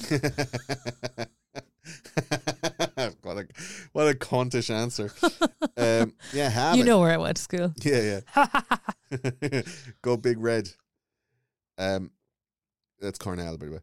Remember Ted Kaczynski episode? He was 16 and he was gifted child and he got to go to Harvard. I do remember that, yeah. And then he was being experimented on by Henry A. Murray in like 1958. They were fucking giving him LSD and showing him terrible films and making his fucking brain go mental. Like that's, what do you expect? Maybe Maskell was at that shit as well, armed with the knowledge, armed with these experiments. So these connections to ritual abuse, the fracturing of the psyche, repressing and implanting memories, and the anchoring of sounds and phrases to jerk from the hypnotic state and activate hypnotic suggestion were all present in people like Jean Weiner and Teresa Lancaster. Jean said that she would, quote, snap out of the trance when Maskell would say, clean yourself up and get back to class. Like maybe that was that hypnotic suggestion of like, 3, 2, 1, back in the room. Yeah. And she also said with the click of the closing door, she would delete the memory of what happened in that room and go on about her day as if in a separate personality. And she said it a few times in the episode, I think episode 4, when we're talking about that particular stuff. Like the door would click in a certain way and it'd just be like a, you know, a hypnotic suggestion. This is textbook hypnotic disassociation, but can also be indicative of trauma. So when you're very heavily traumatized, it's called complex PTSD. So PTSD will force you to ram the memories down, and you end up just like becoming numb to that sort of stuff. And it can sit with you for years, and then present itself as, you know, anxiety or depression later on, and you really have to dig deep to get down to find out why. It's like going to your happy place or whatever. Like people say, like, you know, it's kind of the joke, like in stuff like Oz, like lads are getting raped in jail, and it's like, go to your happy place, just like, you know, go where, just don't be here when it's happening to you. Just go somewhere else in your head and just let it happen. This Freudian school of thought about repressed memories of childhood sexual abuse being the cause for adult issues like sexual misadventure, eating and body image disorders, and chronic fatigue and depression was made popular again almost 100 years after its introduction, when psychologists of the 1980s tried to find the reasons for their patients' discomfort. Now, this is the thing that kind of hobbled Jean and Teresa when they were coming out with their repressed memories testimony. Hundreds of these cases were being brought to court in the late 80s and early 90s based on repressed memories. Some were actually implanted there on unsuspecting therapy patients as this psychology craze swept across the nation through, you know, leading questions and false assumptions by therapists, almost like implanting these, oh, the reason you have this problem is because you were sexually abused, and all you have to do is get that memory out of you. You have to come back every day for a year, cha-ching, and it became like a kind of a psychological or psychologist's fad. This obviously undermined in the Rowan Doe case fairly heavily, and the Court of Appeals threw out the case, stating, quote, the advisories of repression state that there is no empirical scientific evidence to support the claims that repression exists. The studies purporting to validate repression theory are justly criticized as unscientific, unrepresentative, and biased. So, like, the craze of repressed memories, because they're, I feel real. Yeah, I do think we it's trust the science on that one? I don't know. I think it's widely accepted now that it's Now, not yeah. only, you know, like, so you mentioned two things there. You mentioned Jean having possibly repressed memories, Yeah. but also having been under hypnosis. And he was known for his, like, hypnosis. Like, many students who reported being abused by him said that he would you know, use hypnosis on them. Yeah. And also that was one of his fields of study when he was doing his psychology masters. I think the teacher of the course talked about that he was very, very interested in hypnosis and using that as a quote unquote therapy tool. So I'd say, like, as much as he could possibly manipulate, that's what he was. Whatever tools you get your hands on. Yeah. Sorry. So you can imagine the double-edged sword then of, you know, like repressing as much as you could yourself, but also that he, you know, had those words like clean yourself up and get back to class was, you know, now hypnotic you're you suggestion, again, yeah. you know. Also, if he was, you know, implanting he's implanting like post-hypnotic suggestions. So when the letter went out from Jean and the network to former alumni of Archbishop Keogh, they said, call this number. That, like, all of them, oh my God, if I call that number, they're going to get me, they're going to kill me. Like that sense of impending dread, that doom that hung over them all if they spoke about it was Fear. like the fear that was put into him as a post-hypnotic suggestion. Like, if you tell anybody about this, you will die. And then whether it's like a rational thing of like, we're going to come to your house, we're going to find you, we're going to kill you in your bed or whatever. The feeling of like, if I do this, I will die, doesn't need kind of any rational explanation if it's implanted as a post-hypnotic suggestion, a feeling. Well, something we haven't mentioned already that I think is really important to point out. Jean's father was a policeman. As well, yeah. So, See, like, there's so much that you can fucking talk about here. Like so how, many links. Like, but I'm just going to briefly mention this. Yeah. Like, how instilled was that fear? Yeah. Like, you know, at that stage in life, maybe not today, but at that stage in life, a policeman would have been seen as, In the world, like, you know, yeah, that's who gets rid of the boogeyman. yeah. The law is the law. Yeah. Whereas, like, not only would she have been fearful for the repercussions if she did tell anybody, but also there were 2 policemen involved in actually abusing her. So I thought 3. Possibly 3. I thought there were 2. So, like, how instilled was her fear and her, you know, inability to tell somebody if her father was a policeman and she couldn't go to him with it? And also, that from age 3 to age 12, her uncle had diddled her, and she couldn't go to her father about her uncle. Well, I don't know that. No, I don't know that either, but I'm presuming if nothing happened to him, that she never told anybody about it. But we don't know if anything ever happened to him or not. That is not discussed at all. Yeah, I can't find that. The only thing I heard about her uncle was that she had guilt about the abuse, and that was why she went into confession to Magnus that first day. Yeah. I'd say there's also an element of knowing that these policemen were coming in and sexually abusing her in secret. The trust bond that was there for police or for people in, like, her father's cohort, was she maybe thinking, like, oh, Jesus, I wonder, is my dad coming in as well and abusing somebody else? Because obviously there's other people involved here. I wouldn't want to even go there. But that's the thing, like, all of that stuff was, like, so deeply intertwined, and Maskell was using, like, I'll talk about it now, he was using anything that he could get his hands on to hammer that shit home. Tell us then about Joseph Maskell, Claire. The main culprit in this whole saga was Father A. Joseph Maskell, Anthony Joseph Maskell, I think is his name. He was a Catholic priest who served in the Archdiocese of Baltimore, Maryland from his ordination at 26 years old in 1965 to 1994 when he was removed for historic allegations of abuse. Maskell apparently wanted to be a priest from a very young age, and when other kids were out playing with footballs, little Joey Maskell was doing pretend mass in the courtyard. He used to ask his mother to buy him crackers so he gave out communion at recess. That's a fucking weird kid. Now, that is weird, but I do think it's also strange that people refer to him a lot through the documentary as being obsessed with law enforcement. Yeah. His brother was in law enforcement. Yeah. He was obsessed with guns. He owned a lot of guns. Yeah. I would wonder, like it says he was obsessed with being a priest from the beginning, but I would wonder, was there some issue with him physically or mentally that he wasn't allowed to be a policeman? And priest was the next choice. Anyways, we'll go. What physical issue would you think? Maybe height. I don't know what height he was. Maybe he was flat-footed. Maybe he was flat-footed. Maybe there was something that they would have known early on. You know, like you would know. Maybe he didn't pass the psychological evaluation. No, because that you wouldn't know that from childhood. Right. Like something like, you know, like somebody was colourblind, they couldn't be a pilot. Was there some reason that he knew? You wouldn't know whether the red light means stop or go or whatever. I don't know what the rule is. I just know that that's a rule. Is that, you're not allowed? It was in Little Miss Sunshine. These beautiful green skies were flying through today. Like, welcome aboard American Airlines. Anyway, I don't know. But anyway, I'm going to say a bit more about Maskell and I'll come back to that in a second. Yeah, it's a weird thing. Yeah.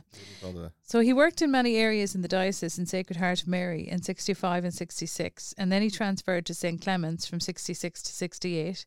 And then he transferred again to Our Lady of Victory in 68, where he worked simultaneously in Archbishop Keogh High School as a counsellor and chaplain from 67 to 75, was also a supervisor of a Boy Scout troop in Baltimore.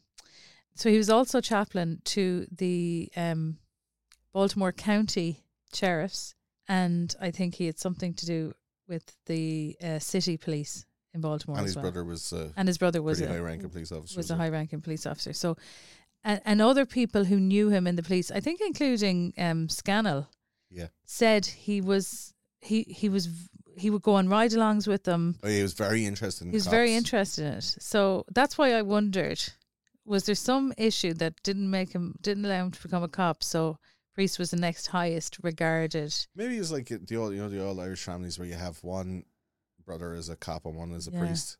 Like you always have to, in all these families, and have 10 kids or whatever, that they nearly have to like choose the holiest cunt. Yeah, will be chosen. Like, right, you're going to be the priest because you're sometimes odd. The brightest, or sometimes the brightest, or the oddest. Yeah, like you get to be in the priesthood, and one of them was.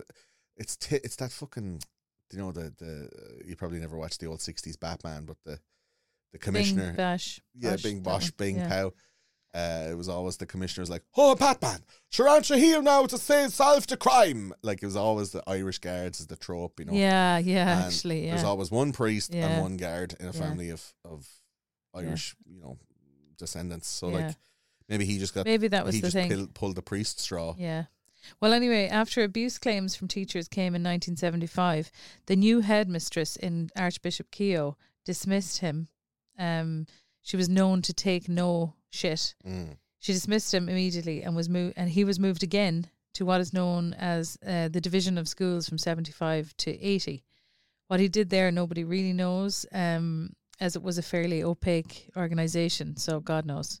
Like Division of Schools, it's like Yeah. Department of Water. It's Yeah. like, you know, what do you...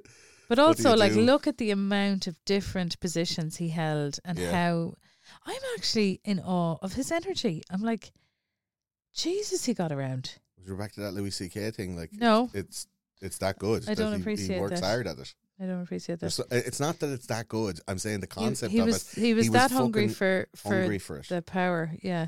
Anyway, when the abuse claims came out in earnest and in public beginning in 1992, the Catholic Church sent him to what is called the Institute of Living, which is essentially a psychiatric facility used by the church to house paedophile priests to undergo, quote unquote, treatment. However, Hiding. the person in charge at that time was interviewed for the documentary, and he said that he was not told that they were going there for treatment for being paedophiles. They were told that the Institute of Living were being told by the church that these priests were being sent for anxiety and depression. And when he was speaking to one of the priests that was sent there, the priest said, "I'm not here for depression. I'm not depressed. I had sex with a 14-year-old. And I'm delighted about it. And the man from the psychiatrist from the Institute of Living got in touch with the church and said, unless you give us full, factual, true representations of the people you're sending us, we will not work with them. And then they were never referred another person again. Yeah. As soon as the Institute of Living said, stop sending us your paedophiles, we know they're paedophiles. Yeah. They never And got where any else more. were they being sent to? Yeah. We don't know. So,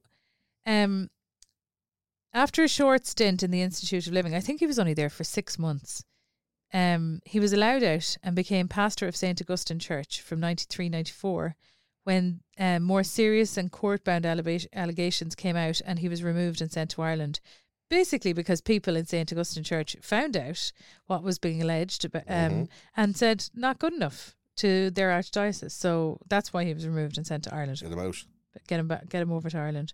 So on the 31st of July 1994, Maskell fled to Wexford in Ireland. To Wexford. Which was like where a lot of child abuse was happening. Now, I heard he went to Limerick. He did go to Limerick because that's where his father was from. Okay. And I had read that he'd gone to Limerick. Yeah. And I've been telling you all week he went to Limerick. Yeah. And last night, I found out that he went to Wexford in my note gathering. And I wanted to keep it from you until right now to see your surprised face. Yeah. To go, I'm not even surprised. Fucking cunt was sent to Wexford. Yeah. Would you? The capital of paedophile priests. Yeah. It can be classified as a hotbed of paedophile priests in Ireland. The Ferns now. diocese. I mean, obviously, there's loads of shit. Artane, and there was loads of Yeah, mad. yeah. Like, I'm not claiming like Wexford's the I don't best think spot. I don't think it's a claim. I wouldn't be putting my hand up looking for that claim. Anyway. Arguably, a lot of paedophile priests Yeah. were down there, and the Ferns report and all that stuff. Like, yeah, the Ferns is not a big place. No, but the Ferns diocese is like the whole of the southeast, basically. So Right, like, okay. that whole Ferns diocesan area, Yeah. covers a lot of ground and Yeah. a lot of parishes, and there's lots of little parishes with loads of priests, and Yeah, there were a lot of fucking inquiries. shit was happening, man, for years. Like, Yeah. So Father Sean Fortune, do you want to talk about him, Gordon, being a Wexford man? well, I mean, Father Fortune was a staple of our traumatized secondary school comedy. Anyone that ever went to secondary school in Wexford at the time, so many Father Fortune jokes, and like there was. I mean, I remember joking about it all the time because it was the only way you could cope with knowing that this motherfucker, up till like the late 90s, like all through our school time, was like habitually and prolifically abusing young lads in Wexford. Father Fortune was an infamous Wexford paedophile priest and was accused during his training, imagine, Oh my God.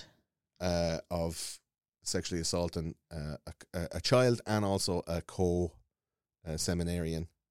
But he was still allowed to then, confer and become a priest in the Featherdon-Sea area in the New Ross in the western part of Wexford. And then he went on to Belfast and Dundalk as well, and then back to Wexford. Many accusations were made of him in all of these places, and he even took boys to the infamously haunted house, Loftus Hall. You can hear on the Monster Fuzz pod with Eamon and Rob. They do an episode on Loftus Hall. We've talked about it as well here.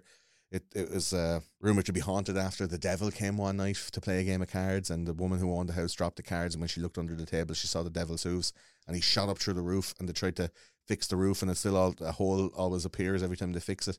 So it's like a place where Satan lives, and he fucking brought young lads there and got them to play fucking Limp Bizkit or whatever, and abused them in this place. Obviously some satanic ritual abuse, like some fucking crazy shit, but yeah, he was lamped.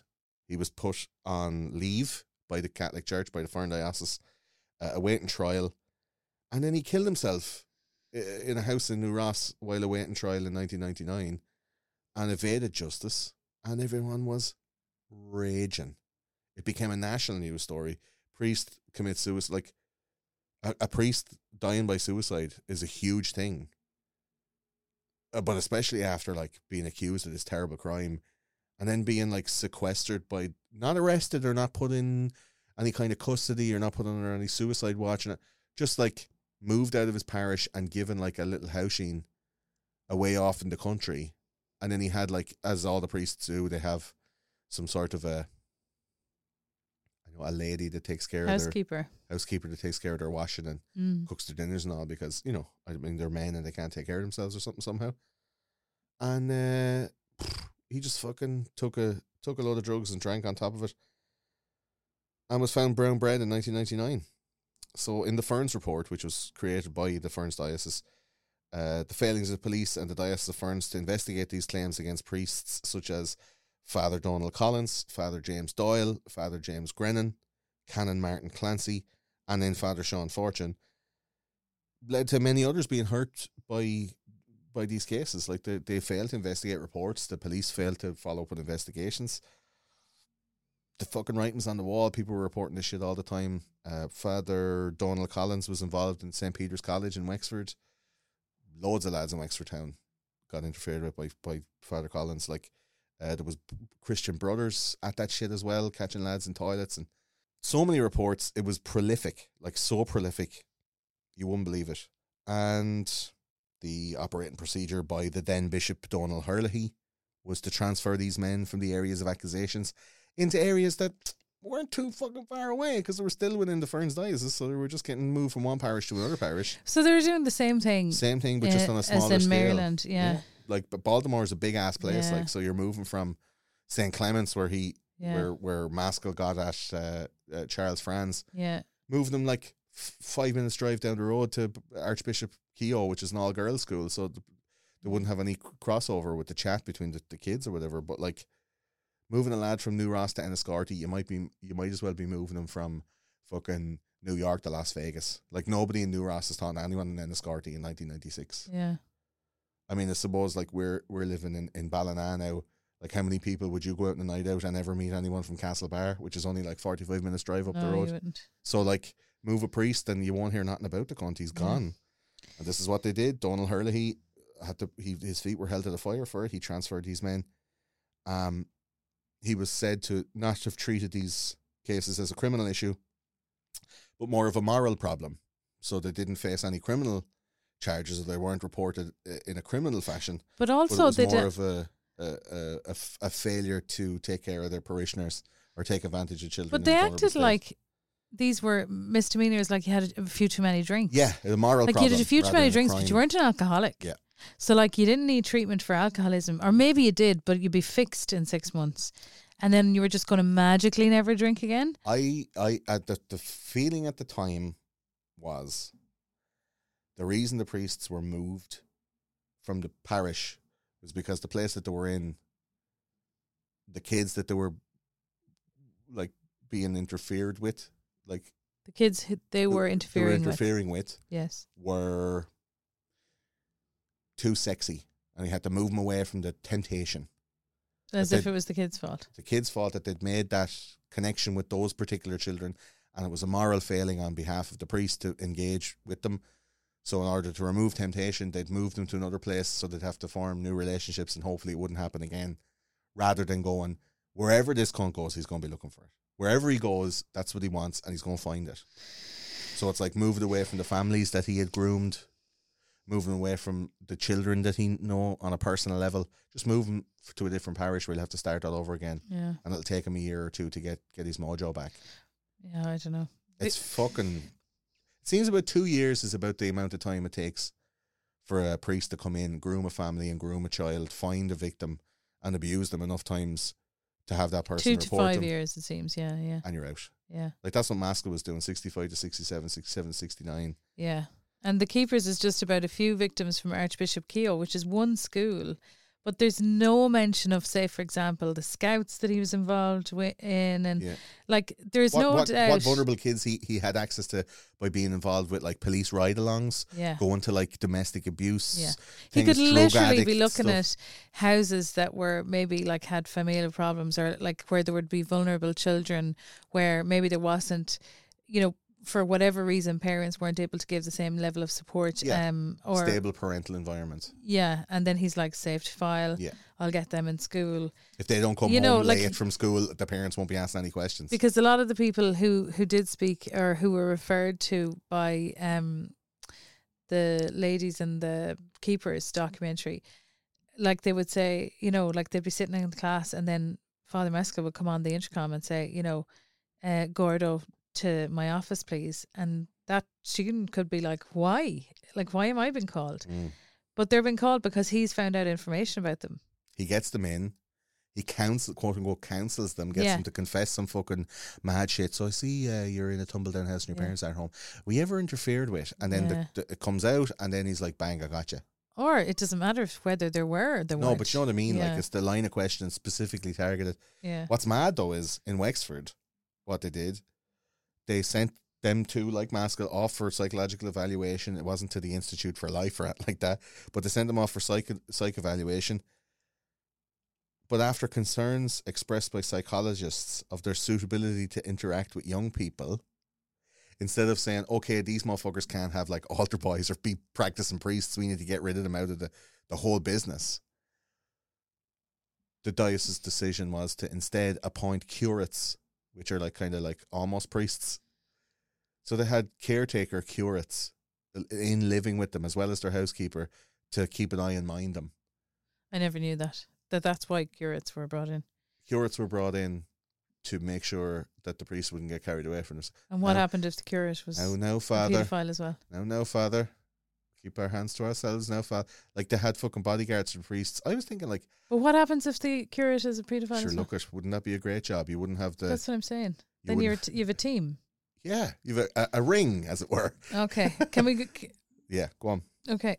So, yeah, the paedophiles in Wexford are so bad, they had to appoint caretakers to make sure that they didn't just go mental.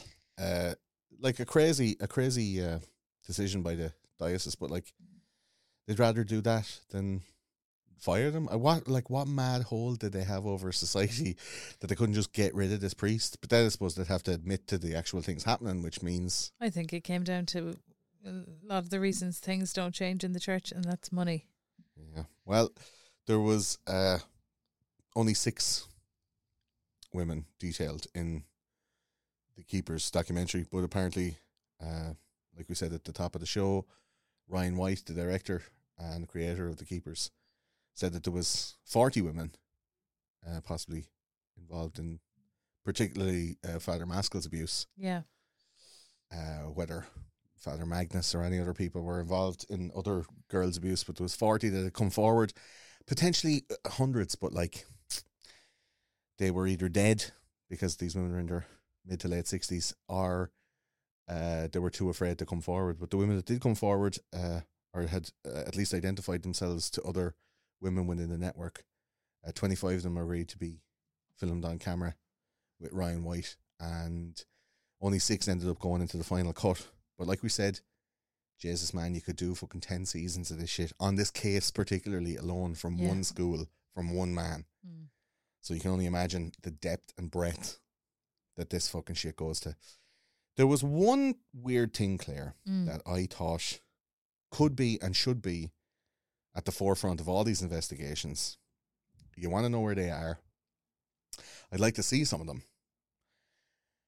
The boxes that were buried, known as the graveyard files. Yeah. What the fuck? That was in episode 5, and it blew my socks off because I'm like, of course, that's a treasure trove of a paedophile ring's information. That's like Epstein's flight logs. That's, you know, it's the thumb drive with everybody's info. But it was just buried in a graveyard. But also, I think it was his trophy case. Potentially too, yeah. They always do that. So can you tell us then about the graveyard files? So during the investigation, there was a set of files that was reported to be found in a local graveyard.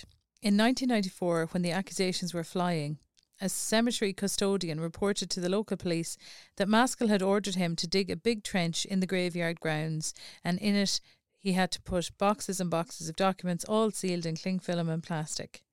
The custodian thought this suspicious after the accusations that were, you know, about in 94, and they were exhumed from this temporary grave.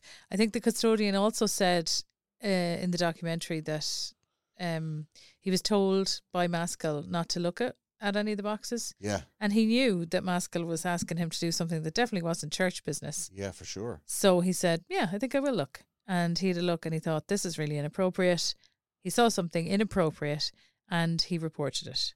Well, what he saw was photos of little girls' boobies. Yeah. So the custodian thought this suspicious, and the boxes were exhumed from the temporary grave.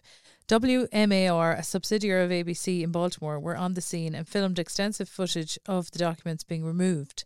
The custodian also claimed that he saw pictures of young girls with exposed breasts, as you mentioned, and other medical type documents, but the diocese and the police deemed the documents not pertinent to the case and did not show proof of sexual misconduct. Like, come on. Obvious shit. Yeah, Gemma Hoskins thought differently, however, and worked with video archivists to take and enhance still images from the WMAR video to see if they could read any of the remaining documents.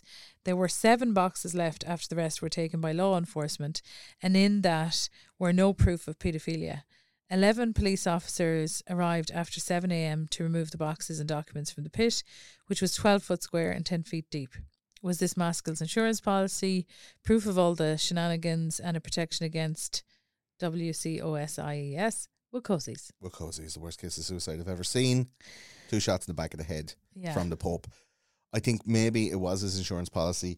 It could have been, you know, pictures, applications, letters, correspondence. Like, this was before, you know, emails and shit like that, where you have everything digitized and you have it in behind these firewalls and on these secure thumb drives, where you can just have thousands of people's blackmail information on a little small box that you keep on your keyring, and no one's going to fuck with you, or else it goes online. So, like, I mean, where would you put that stuff if you were a priest back in the day? That well, you knew also, wouldn't be in didn't one of the girls that was featured in or one of the ladies that was featured in the documentary, didn't she say that she was first brought in because she was, like, say, good at typing and she was a good student? Yeah. So, like, she was asked by Maskell to type up notes, and she remembers typing up gynecological information. Yeah. I know we're going to talk about Dr. Richter, but, like, you know, Maskell definitely had, to my mind, he was keeping not only information he could blackmail other people with, but trophies for himself. Yeah, I think he needed to know he still had access to all of that information for, you know, because, like, later on when he's a doddering old man, he's still a paedophile. Yeah, it's his wank bank. Yeah, that's what I think. I would agree somewhat. Yeah. In a maybe an 80-20. Right, okay. Like 20 is like that it's the wank bank. I think 80 is, that's the fucking, like, if he's the crux, like if he's the don of a certain like the whole Baltimore pedophile ring. Yeah. Like, he's not going to fuck around and let everybody do it. Like, police, politicians, fucking. He is like the pimp of all of this stuff. Like, he's the crux of all of these people coming together. Yeah. Of course, he wants to protect himself, because all it takes is for one politician to go, well, look at one crooked politician or one crooked cop to go like, okay, well, look at, we can't do anything without this Maskell guy say so, and he's like ran by the church. And remember how deeply rooted the Catholic power structure was in the OG American Diocese of Baltimore. Yeah. So, like, if you wanted to be a cop that wanted to break through, that wanted to investigate, that wanted to do that stuff, you wouldn't be promoted unless you went to Maskell. Yeah. So you'd have to go through him. Yeah. And then he had the goods on you, so you could never actually, No. report or come in and say, like, unless you were going to do a full Serpico and go, okay, I'm going to take the hit, I'm going to perform paedophile acts. Like, remember I said earlier on, Jean remembers there was a policeman like who one wasn't. He was reluctant. and Maskell had to coach him into it. Yeah. Like, imagine, like, you had a Serpico who was like, right, I'm going to go full pedo, I'm going to go full Donnie Brasco on this shit, and, like, have sex with the kids in order to get up the ladder like The Departed, and then eventually go, okay, I did have sex with a 14-year-old, but I got all of this stuff, like, lock me up, I'm willing to go to jail, but I fucking toppled this pedophile ring. Like, I've never heard of anybody so virtuous that would do that. No, neither have I. But, like, you wouldn't get to the position where you'd be able to actually have any agency over these cunts, like, unless you were, it's like, Doing the same stuff. in training day when it's Yeah. like, I didn't know you like to get wet.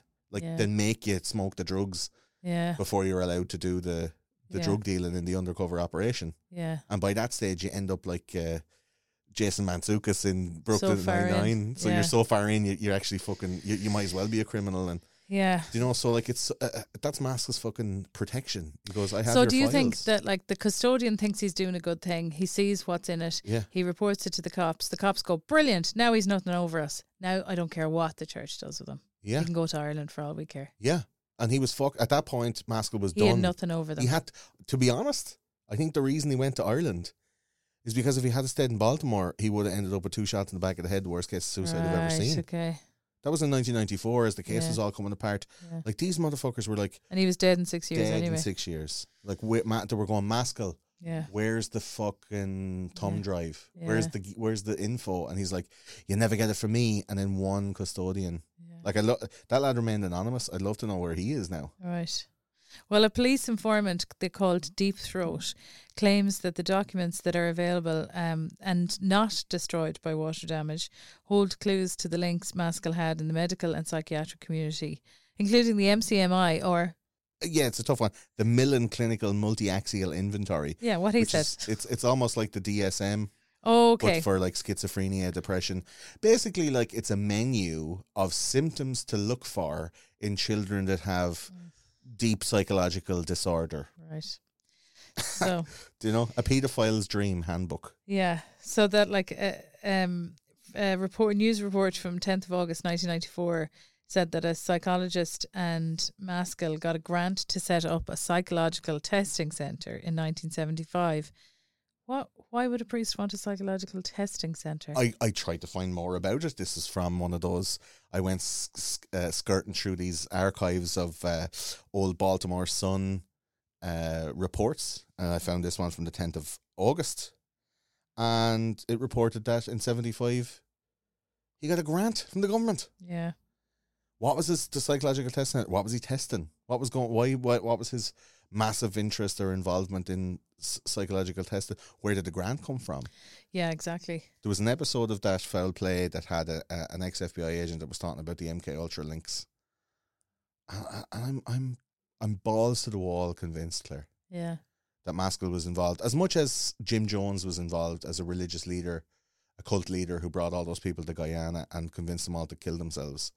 As much as Charlie Manson was feeding his cohorts full of the sunshine acid and convinced them that a race war was on the cards.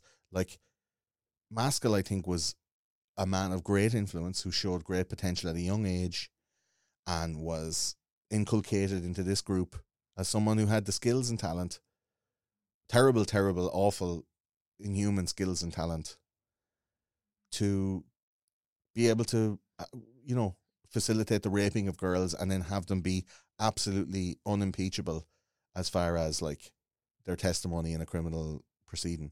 That everybody who had sex with him was fully safe, that he had it all on lock. He had his watch and he had his fucking, special cups of tea that he used to give the girls to calm them down as they gave their therapy. The girl, who took notes for him said he always gave her a Coke at the beginning of the session. Yeah. This kind of shit, like feeding them Thorazine, mescaline, more likely LSD. Yeah, like there was definitely some fucking military grade shenanigans happening there, So, are we going to look at suspects then? Because we're burning could, daylight. Yeah, we could. One little thing I want to say is, in the documentary, that the African American district attorney at the time, the state's attorney at the time, May. Yes, Sharon May, she can shit in her hands and clap. That dead-eyed, unemotional, heartless bitch who was possibly not involved but definitely on the hook politically, ignored everything, pushed everything under the carpet, and the whole time that the case was going on from 92 until its dismissal from Supreme Court or whatever in 95, and she served as state's attorney until 2004, and then for her good work and her very close associations with the Catholic Church was promoted to the head of the sexual crimes unit at the district attorney's office in 2004. I think there's something not right about how she handled it. So it wasn't just the people within the church, that there's an awful lot of people who were like, well, these guys hold the power, so I am beholden to their whims and needs, wants, and requests. I felt that she was kind of like, I've nothing to do with the Catholic Church. I'm not even that religion. They're not that powerful. But when it comes down to the law, we didn't have enough within the law to arrest and prosecute Maskell. Is that what you felt? That's what I felt she was saying. Well, that's what she was saying, but I knew she was bought and paid for.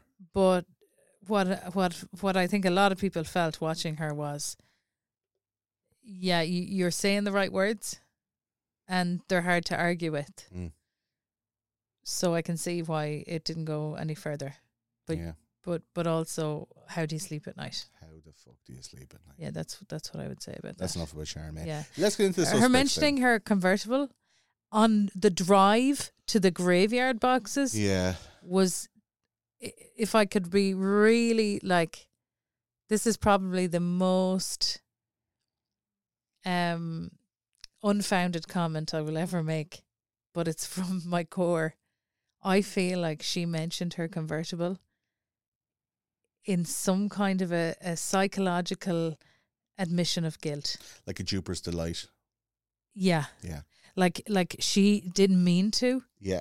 But she went, I remember driving and I put the top down because it was a really hot day.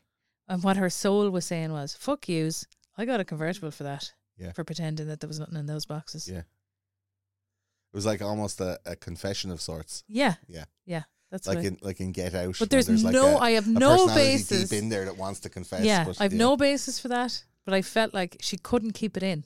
I think the people, I can't comment anymore because I haven't got it's pure speculation. I haven't done my due diligence on the information about her. I just feel that when you're watching that documentary and you see her fucking face and you hear the bullshit, that it'll pucker your arse as much as it puckered mine. And yours, Claire? Was your arse puckered? I didn't like her. Yeah. I thought I'd get you to say your arse was puckered, but no. You cleaned it right up. So the suspects then, Maskell had a brother who was in the police force called Tommy, presumably Maskell surname, and was fairly high up in the Baltimore police. He worked under Bud Romer, who was also another highly suspicious cunt. The famed murder squad chief in Baltimore at the time, who was in charge of all criminal investigations, including the one into Sister Kathy's murder. Tommy Maskell was conveniently placed at the top of the police force food chain. Romer and Tommy and the other police could have been involved in that abuse ring as well. They could have been calling into that fire exit door that was going on at the school at the time, and worked together to collude, obfuscate information, and work to dismiss charges, dismiss witnesses, misinvestigate evidence in both Sister Kathy and in the murder of Joyce Malecki, who was a woman who was murdered in very similar circumstances and found in very similar circumstances at almost the same time as Sister Kathy. Now, I couldn't find the links between Joyce Malecki and the paedophile ring as such. Yeah. They go into a little bit in the documentary and in the wonderful Foul Play podcast with Gemma Hoskins. They do talk about Joyce's case at length, but that's not for this show, so I won't go too deep into it. But just the fact that these cops, including Joseph Maskell's brother, were just running interference, criminally for these cases just to make it go away.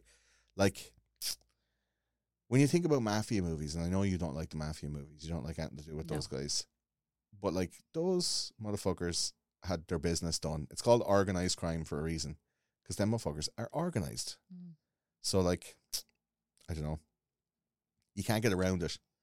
If you have people at that high level, they're the boss, and what they say goes. And it just so happens that the most prolific paedophile priest was highly connected to the top police in the area. And the fella who was accused of being involved in a nun's murder had one of his bestie mates investigating the murder. Of course that murder wasn't ever going to be solved. Sorry. Yeah. Like, tough shit, you know? Yeah. So his brother, definitely, I don't know about suspect in the murder, but definitely in the cover-up and potentially in the habitual raping of the girls in Maskell's office at the school. I mean, it stands to reason why wouldn't he be one of those policemen? It stands to reason. But then again, we don't know. We don't know, but we can assume with prejudice because they're yeah. paedophiles. You're happy to assume. I'm happy to assume that Joseph Maskell's brother was running interference and possibly dipping his wick as well. Because, you know. Another one, Claire, Jerry Koob. Yes. Tell us a bit about Jerry. What do you remember about Jerry from the doc? So Jerry Koob had a very close relationship with Sister Kathy. Some would call it the Hots. Yeah. Like, to me, what came across in the documentary is that they had a very strong connection, very strong friendship, that Jerry was in love with her and that he would have left, you know, was willing to leave religious life for her, and had asked her if he did, would she marry him? Would she leave as well?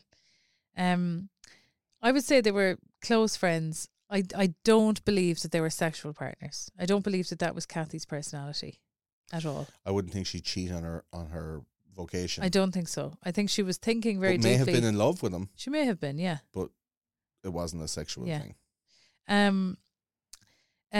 So although Jerry some people did want it. Huh? Jerry did want it. Well, Jerry loved her. He was honest about that in the documentary. A lot like there was an investigative journalist who was very skeptical about anything Jerry Koob had to say. I didn't believe he was the killer. His reliability is often called into question by fans seeking justice.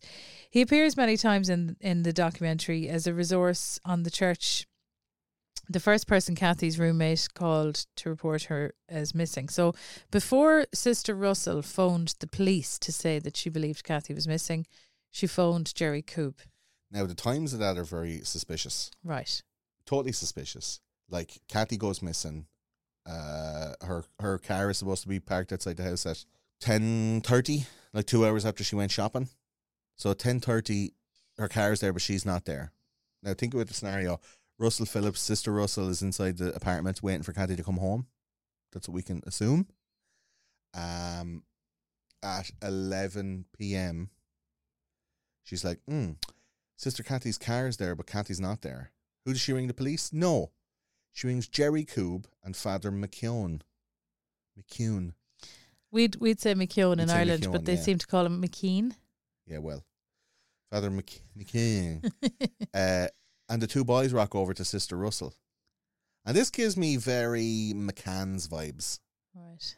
Remember Kate and Jerry? They find out the child is missing and it takes them 45 minutes to ring the cops. I remember all of that and episode. They ring Sky first. Check out that episode if you want to know more. You need to get it on Patreon. Go on, Jerry. Good. So Jerry and McKeown show up and they wait 2 hours to ring the cops. Like, what's going on in that They're 2 hours? They're saying mass. Yeah. But the night before, they rock up and say mass. No. Is it that night, the night she goes missing? Yeah. But the night before, the two lads were in No. the apartment as well. No. The night before, Father Maskell and Father Magnus possibly, but some other Oh, priest. that's what it was. Supposedly, It a was. student said that herself, Right. 2 students from Archbishop Keogh, no, a girl, A girl and her boyfriend, rock up to the house. were chatting to Sister Kathy, possibly because they were still in Keogh and Kathy wasn't, and they were visiting. Who knows? And they claimed The assumption is, though, that they were there to go, hey, Sister Kathy, we know that you got sacked out of school because you're trying to fuck with Father Maskell business. that's the assumption. And he was doing that shit to me as well, and can you help me out? That's kind And of then inferred, Father right? Maskell came into the apartment. Okay, so the 2 boys burst in the night before Yeah. and threatened everybody, including Sister Russell. that's not accounted. I mean, one can assume if they're You're bursting making into an the house. assumption. If they're bursting into the house. But I didn't hear the word burst. They came into the apartment. Yeah. You would wonder why they would be doing that, though. I don't know. Okay, so let's live in the drama for a minute, Claire. Okay. A priest who's been having sex with all the girls in the school is accused by a nun, Yes. and then that nun is surreptitiously fired / Moved. encouraged to Yeah. move away, which is what they kind of love doing, Yeah. Yeah. to live outside of the confines of the Nunnery. cloth, the nunnery, right? Yeah. So she's by and large like ejected from the order, seemingly of her own volition, and she's living privately like a layperson in an apartment up the road. And then another accuser comes, yet another, cut to 1,000 cuts in Maskell's paedophile operation. Yeah. Comes to her privately, and Maskell hears about it. Of course he's going to burst into the apartment and go, you, says Nick, you fucking bitch, you're ruining shit for me, and this little slut has come in here now with her boyfriend, and she's giving you all this stuff, like all the stuff that he said to Jean, that he said to Teresa, like you're a slut, you're a whore, all this shit. Like he's coming in, bursting into the house Yeah. with Magnus as well, to go like, no more fucking trouble. Yeah. Because the next night she goes missing. Yeah. So presumably Russell is sitting there going, going? These 2 motherfuckers came in here and threatened us last night. Yeah. While one of the students who presumably he was abusing Yeah. had come to reconnect with Kathy to see, was she okay, and was the stuff going through, and was there any, Yeah. The next night then, Kathy goes missing, and Russell goes, oh shit, I can't ring the cops because they came in here and threatened us, as they threatened everybody, including Jean, Yeah. with being killed if you told anyone. So presumably Russell Phillips is shitting herself. Oh, I've always thought that Russell was threatened, and that's why she didn't. So she rang Jerry Coob and McEwen, Yeah. get the fuck over here. And what did you say? They said mass? That's what they said. Yeah, That's what Jerry Coob said. yeah, They prayed for her. Safe return. yeah. But I think they knew that something bad had happened. So what I think happened, Yeah. right? Because we're going to use this as an off the fence, because obviously we're running out of time. Yeah. And an off the fence is kind of like, there's no way to know, but Yeah. I think Jerry Coob is the man that covered up this murder. Whoever hit her, or whoever burst into the apartment and hit her a smack, Jerry Coob and Father McEwen were called by Sister Russell to come over, because it was made to look like it was Coob, because he was suspected straight away that she had made it back to the apartment, and her car was there, because the neighbours said that her car was there from 10:30. So maybe she came back and she was in the apartment, Yeah. and somebody came in and hit her a clatter and threatened Russell. And Sister Russell was like, rang Jerry.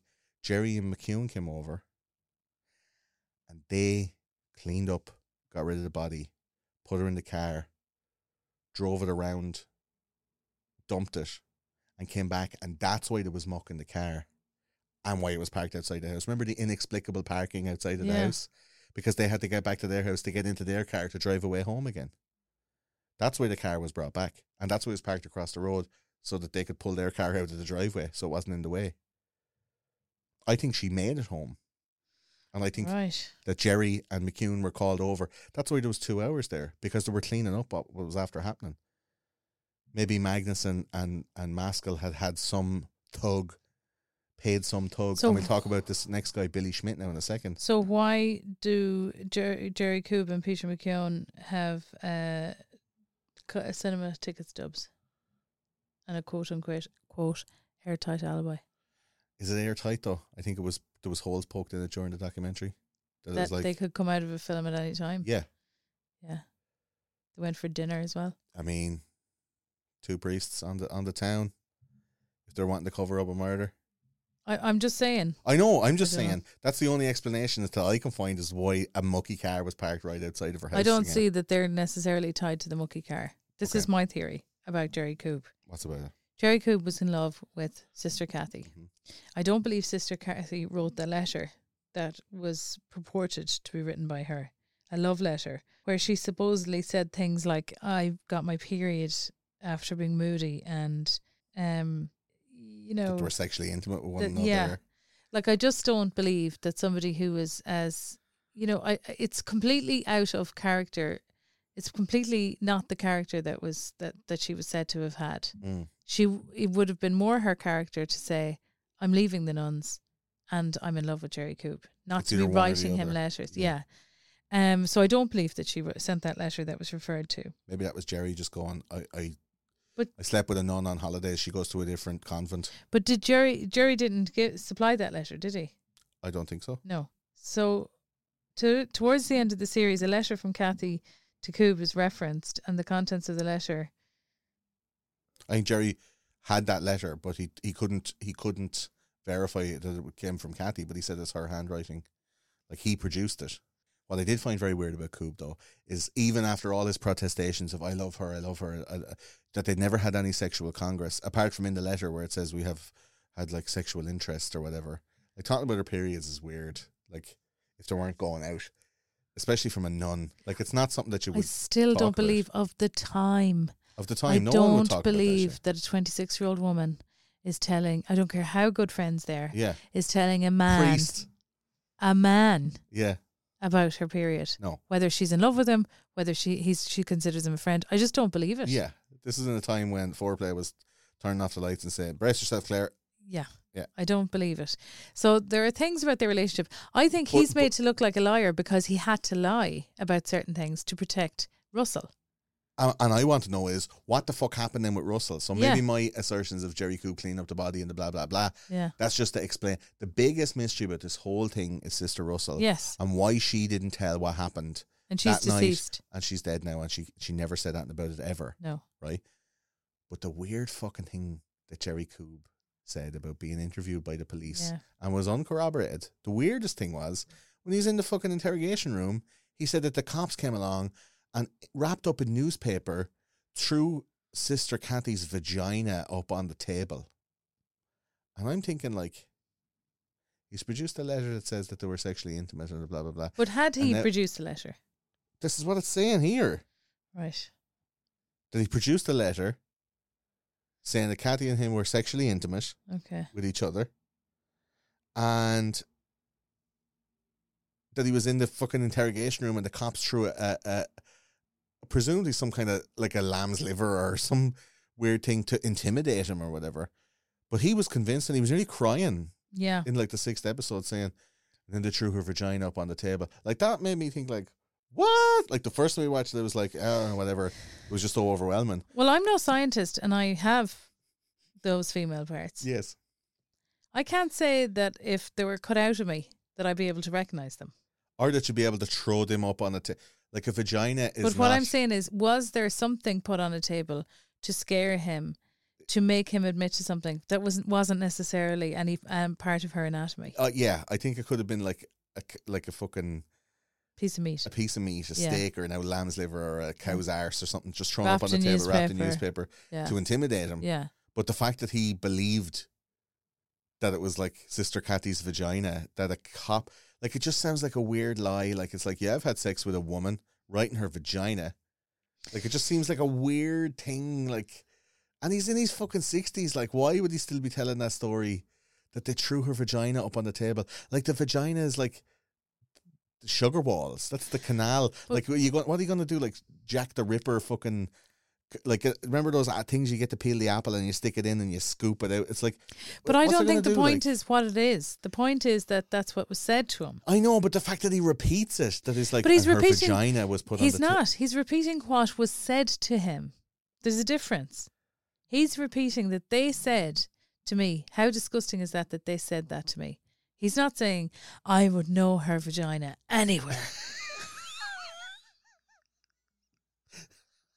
It winked back at me the same way that it did in the old days. Like, I don't believe it. I think what he was trying to say was they were so intent on getting me that they were trying to get me to emote. by And, putting and because I wasn't emoting, this was the thing to get me to. by putting chum wrapped in Be newspaper mad, on the table. yeah. Yeah. Oh, okay.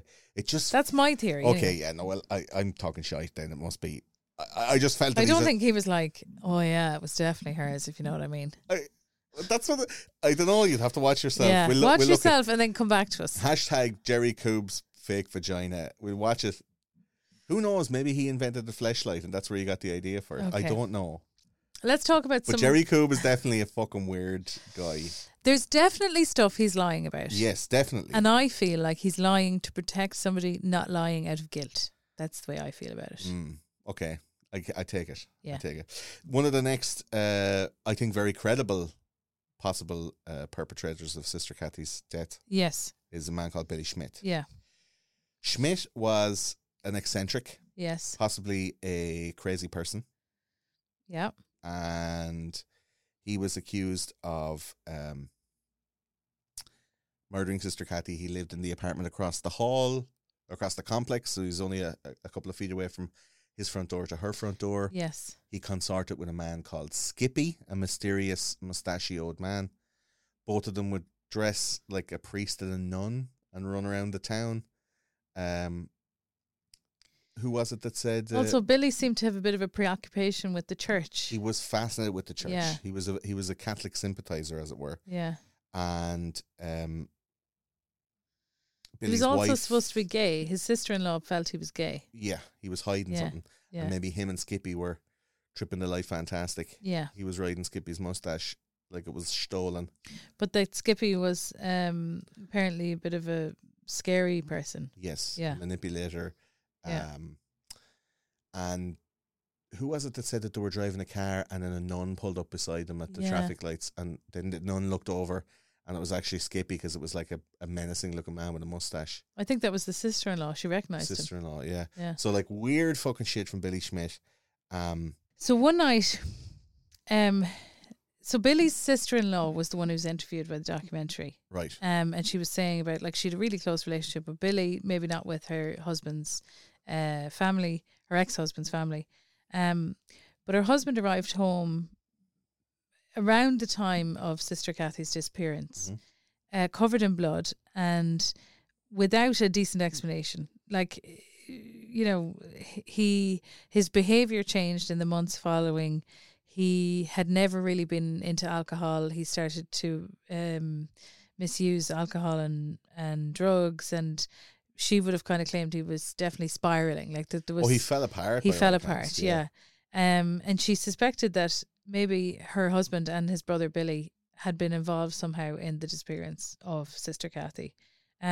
Billy's brother cited the fact that we killed a girl and buried her behind the shop as the reason for his drinking, and he would say this sometimes when he was drunk, and his daughter heard him say that sometimes as well. She was interviewed in the show. And the place where Sister Kathy's body was found was halfway between, Yeah. as the crow flies, Yeah. between the Schmidt house and the Schmidt shop, Yeah, the Schmidt workplace. the work yeah. shop. So, like, we buried her behind the shop was actually a feasible line to say as well, because that's where her body was found. But unburied, though, is weird. Yeah, but I mean, that she might have been buried elsewhere and then Yeah. dug up to be found. We wouldn't know. Billy committed suicide months after the murder. Billy was a known smoker of a specific cigarette brand that matched a butt found near Kathy's body. And apparently they do have prints from that cigarette butt in Yeah, the there was case, but they haven't. Obviously, it's an ongoing case, so they They have haven't. DNA. They have DNA. Yeah. And the cop was very surprised at Rich White's investigative skills. Ryan. Ryan White's investigative skills during the documentary recording, because Ryan was asking him, like, so have you got anything from the crime scene? He's like, no. If we were to tell you, would you confirm it? Go on then. Yeah. Like the pure, like, oh, how the fuck did you know that? You know? Yeah. They've exhumed Maskell's body already to check DNA, and they found it's fruitless. Right. But they've yet to exhume Billy Schmidt to see if his DNA matches with the what's left of the cigarette butt. A weird thing that I felt about Billy was that when he was spiraling out and drinking loads and doing loads of drugs and freaking out, like he only lasted maybe a few months after Sister Cathy's death before he killed himself. Yeah. And he kept on going on about the woman in the attic. Yeah.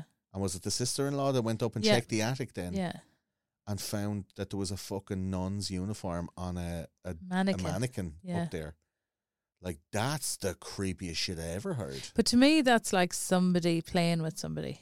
Like that the people who were responsible or who encouraged him to kill Sister Cathy were like intimidating him into killing himself, so he'd be like Wokosi's. Well, intimidating him into not talking to anybody, going like, you know. Yeah. I don't think he put the mannequin there. No, I don't think so. Yeah. So he was living in an apartment opposite Very strange. Sister Cathy's apartment, and after her death, moved in with his sister-in-law and brother. I don't know. Yeah, I don't know either. But I do know that he died by suicide. And if the car theory, the inexplicable car theory, makes any sense at all, it's that Billy was waiting for Sister Cathy. She came out of the car with her groceries and said, I'll come back for the buns in a minute. And Billy nabbed her, forced her back into the car, drove the car to a place, killed her, left her there, got Muck in the car and drove back to the apartment, left the car across the road and went back into his own apartment. That would make sense of a nonsensical situation because he didn't have to drive anywhere else. That was where he lived. Yeah, that's true. I mean, that's the only thing that kind of comes together on that. Yeah. It's either that or Jerry Coob and McKeown got rid of a bottle. So I'm trying to put the car back at the place where it's not supposed to be, you know? Yeah. If it makes any sense. Billy Schmidt, I don't know, was he just mental? Possibly. I mean, there's worse cunts out there. Another person who appears in the documentary who was falling apart like a wet cake was Edgar Davidson, who was accused of the murder by his first wife, who was in a similar situation to Billy's brother, spied coming home with blood on his shirt. Yeah. I think that Edgar Davidson, and you have to watch the documentary to get everything about him, I think he was just a fucking cruel, narcissistic, wife-beating guy looking for attention. Terrible, horrible person who saw a chance to intimidate his wife by some weird TV joke. Like, do you know the way, like, when we're watching telly and I'm always kind of making out that you're racist hilariously? And then you're, and because I know absolutely you're the opposite of that. Yeah. But what makes it funny is when you, like, mix up, like, black actors in movies. Is that the guy from this? And I'm like, oh my God. I don't.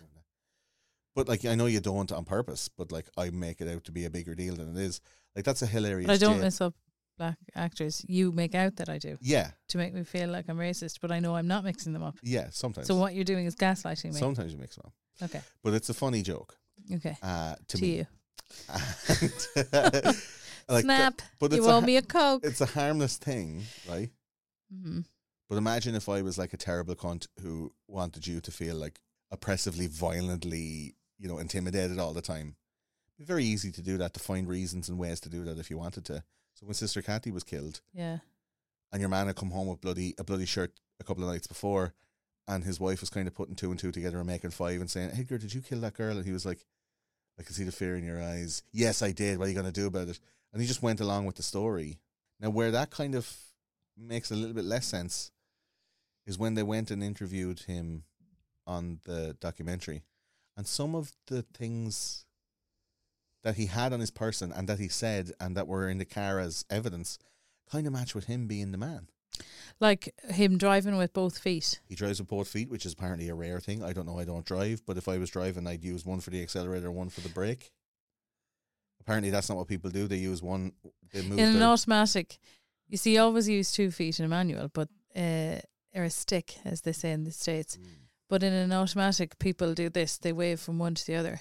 Right, so go from accelerator to brake. Yeah. So he used 2 feet, which was rare enough. Yeah. And the proof that people there was a 2-footer driver was that there was muck on both pedals from 2 different footprints or whatever. Yeah. Also, he had upon his person, and he gave as a present to his wife.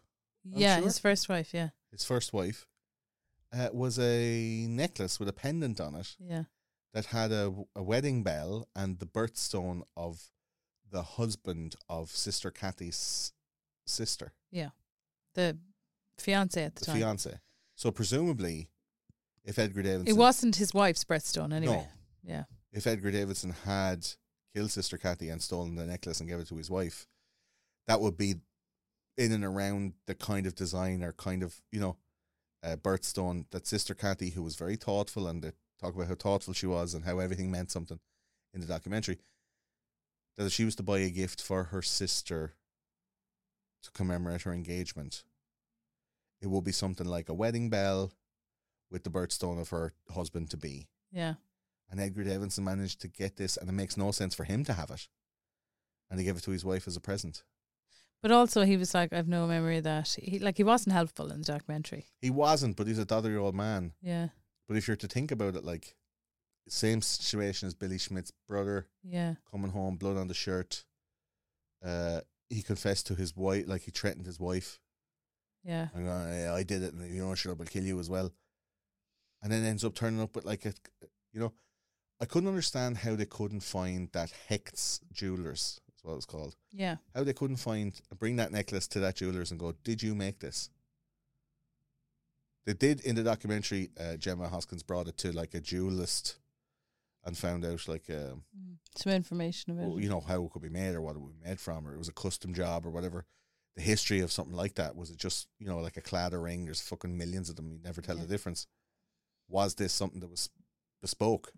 And if it was, surely Hecht's would know that Sister Kathy ordered it and then bought it that day and would be able to identify it from a design or a receipt or some kind of an invoice somewhere to be able to go, yeah, that was Sister Kathy's. She ordered it for her sister. She asked for that birthstone. She bought it on that night. And then Edgar Davidson shows up and gives it to his wife. That's fucking bang to rights then. He's done. But nobody knew he gave it to his wife. And the wife never wore it because she was like, he beat me up and he wasn't very nice. And also, he never gave me jewellery. And why would he give me a birthstone that wasn't mine?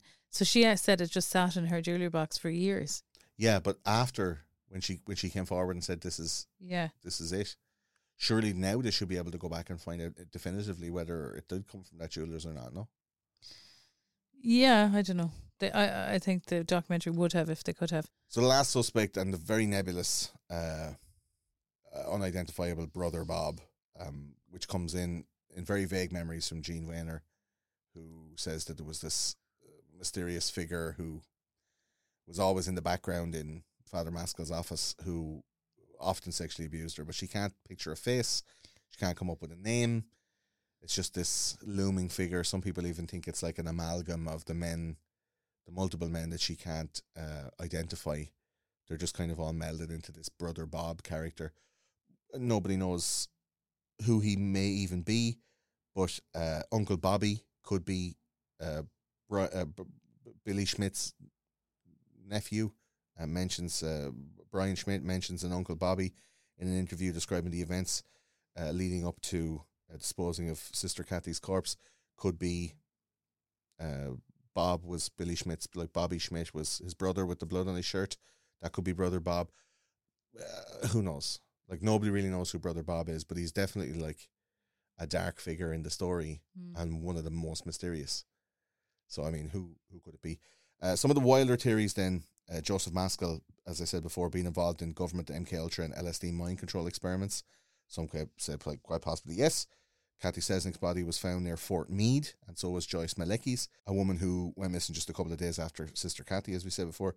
A retired detective called James Rothstein was taken with investigating the child trafficking and satanic ritual abuse through what we know as Project MK Ultra, where blackmail operations were carried out by the CIA on politicians and celebrities in honey trap situations involving young girls in order to gain control over them. And Rothstein even goes so far as to claim that this is the real reason behind the Watergate scandal, which we will talk more about on the Pizzagate episode. Yeah. The shit goes deep. And this is why I think Maskell couldn't be found guilty or couldn't be brought to justice, because the shit goes deep, deep, deep, deep, deep.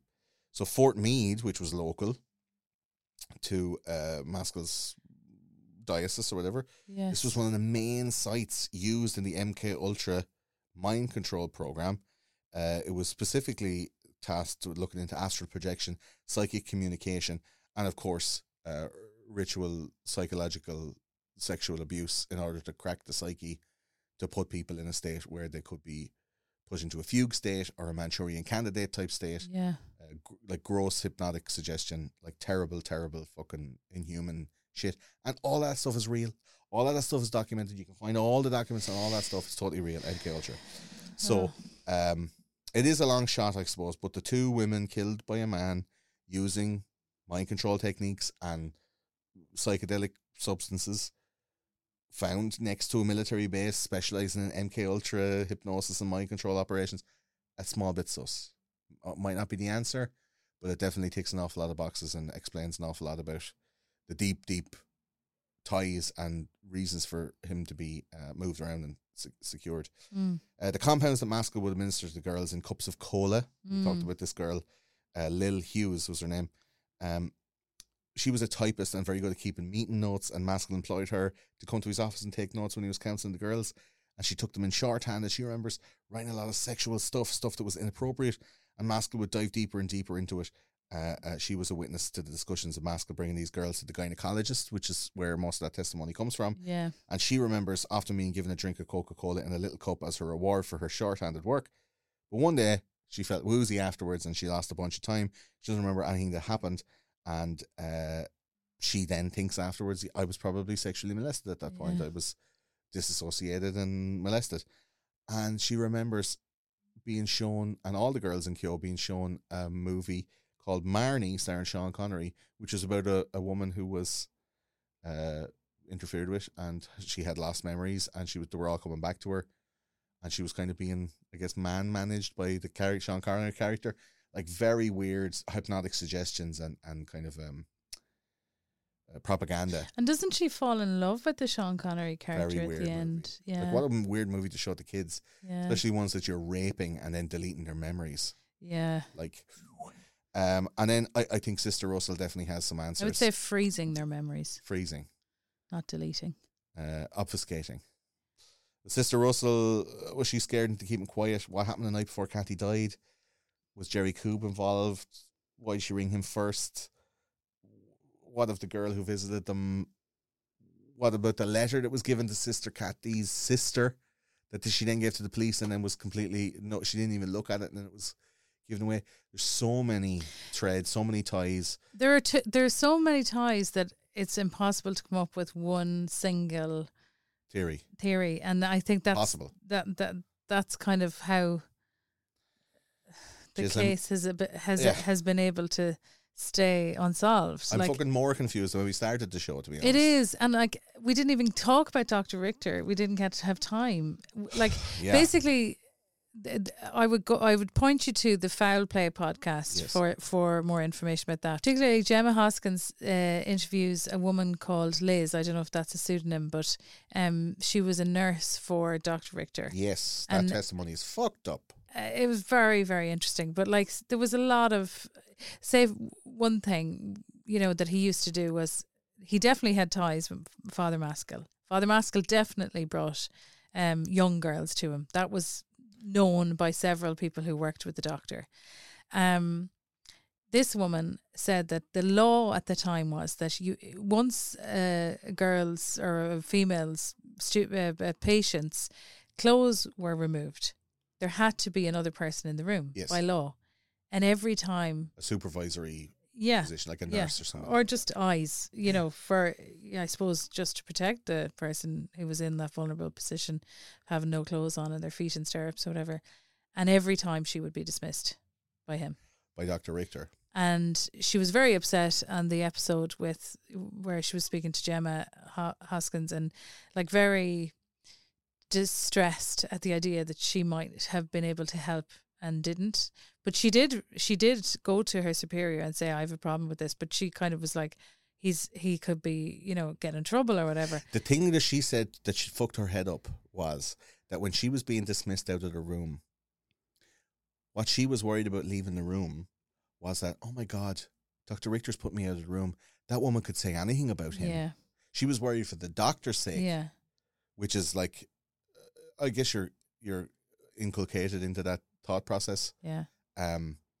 Dr. Richter also had in his what would you call it? His practice, his laboratory. I don't know what to say. What do you call it? Like his operating room. His operating room. His room.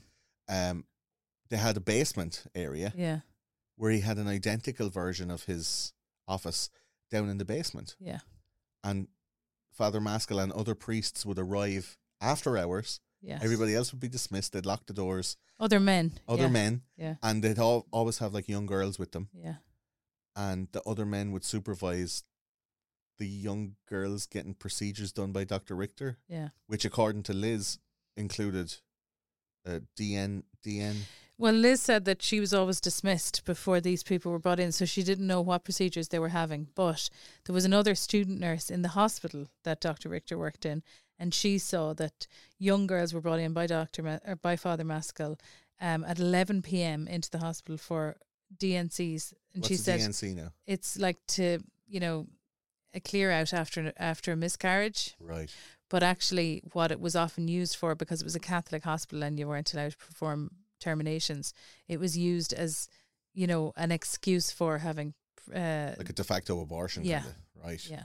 So a DNC. So there's a lot of DNC. There's a lot of information in the Foul Play podcast relating to that. Like we literally could not get to all of the information. You could do a 20-hour podcast on this, and you could do fucking 5 series about the stuff that Gemma Hoskins and. If you don't know anything about the case, I'd start with the Netflix documentary, and if you're thirsty for more, I would go to the Foul Play podcast. Foul Play, or there's a Reddit that has a fountain of information on it. I'd be putting up sources as well on our Gilded server. I mean, we've got Off the Fence. Off the Fence is there is no fence.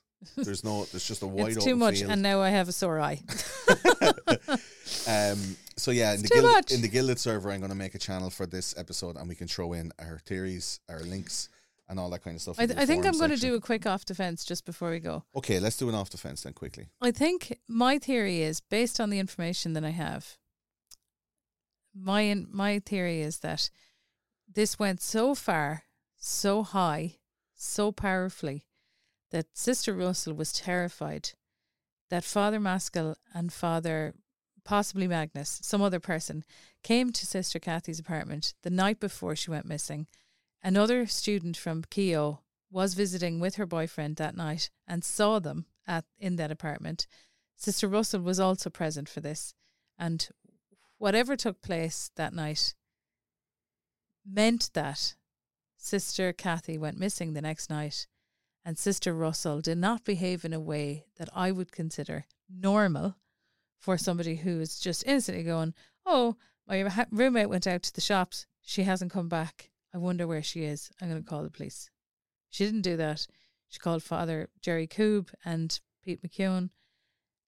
And I think the reason for that is because she was terrified and she knew that calling the police wasn't going to be a safe thing to do. Because the police were in on it. Yes, yeah. She knew that.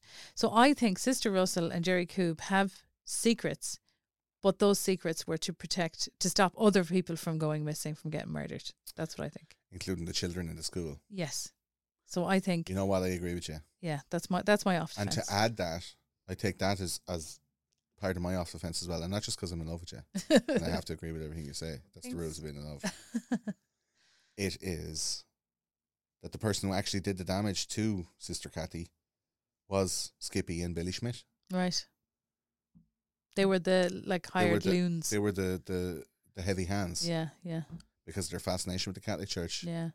Their obvious disregard for social norms or whatever. Yeah. And the fact that, Sister Kathy wasn't found only a couple of months before Billy Schmidt killed himself. Yeah. And they had it seems to follow on that the psychological manipulation that Joseph Maskell meted out either pharmaceutically or psychologically on his victims plays into a very quick state of psychosis from Billy Schmidt. Like stress alone wouldn't do that to you. Yeah. So he started taking drugs. He started drinking. Like, where was he getting the drugs and what was he taking? Was he taking Thorazine? Was he taking mescaline? Was he being fucking, given a load of LSD, and then they'd ring him up on the phone and go, Billy, this is the devil. You're going to die, Billy. This is the nun in the This attic. is the fucking nun in the attic that's coming to get you. Yeah. Like, and he eventually killed himself. Like, brilliant. We don't have to deal with Billy Schmidt no more. Yeah. I think Edgar Davidson had something to do with it. Yeah. In some capacity. There's no reason why you wouldn't think that. Yeah. But an old man going, I don't remember anything. The Nazis used to say that in Nuremberg as well. Like, I don't remember. Like, sorry. Yeah. It was too long ago. Or not at Nuremberg, but in these Sharon May said it as well. I don't recollect that there was any pornographic material. When they find these guns in Argentina, boxes. they're like, I don't remember nothing. Like, Edgar Davidson's like, I don't know. It's like, the only thing tying him to that is that weird necklace. And nobody can tie that Weird to Sister necklace Cathy and the definitively. 2-foot driving. Yeah. Anyway, go look it up. It's a brilliantly made documentary. Highly recommend it. On Netflix. But if you're in any way not able, maybe don't watch it. Well, you wouldn't listen to all of this if you weren't able. But look, go check out The Keepers. Yeah. If you want to support the show, patreon.com/Those Conspiracy Guys is the place to be. You can watch this on video and see our beautiful, shining faces. And you get all of the episodes ad-free as well. Any of the links for the socials are in the description below. All it leaves me to do is say, get on to that Gilded server instead of Discord. And thanks very much, Discord, for all you've done. But I'm afraid to stay on yet because you're going to cancel me. Like Vimeo did. Tui! And YouTube, Tui! I've no spit left anymore. So the final thing to do is say thank you very much to my wonderful, lovely, if a small bit rushed, and painting of eye. Yeah, I have a bad eye. I hope it's not pink eye. In my guest, it's not pink eye. My lovely, lovely guest, Miss Claire Fox. Thanks for having me. Thanks for having me in your life. No. Where would we be? Better go down and relieve our babysitter, my mother. So thanks very much for listening, folks. This has been Those Conspiracy Guys. My name's Gordo. My name's Claire. And that has been The Keepers. Lord of Mercy on Sister Cathy. Yeah. And all the rest of them. Yeah. And look at, hopefully one day we'll find an answer. Yeah. That's it. Goodbye. Bye.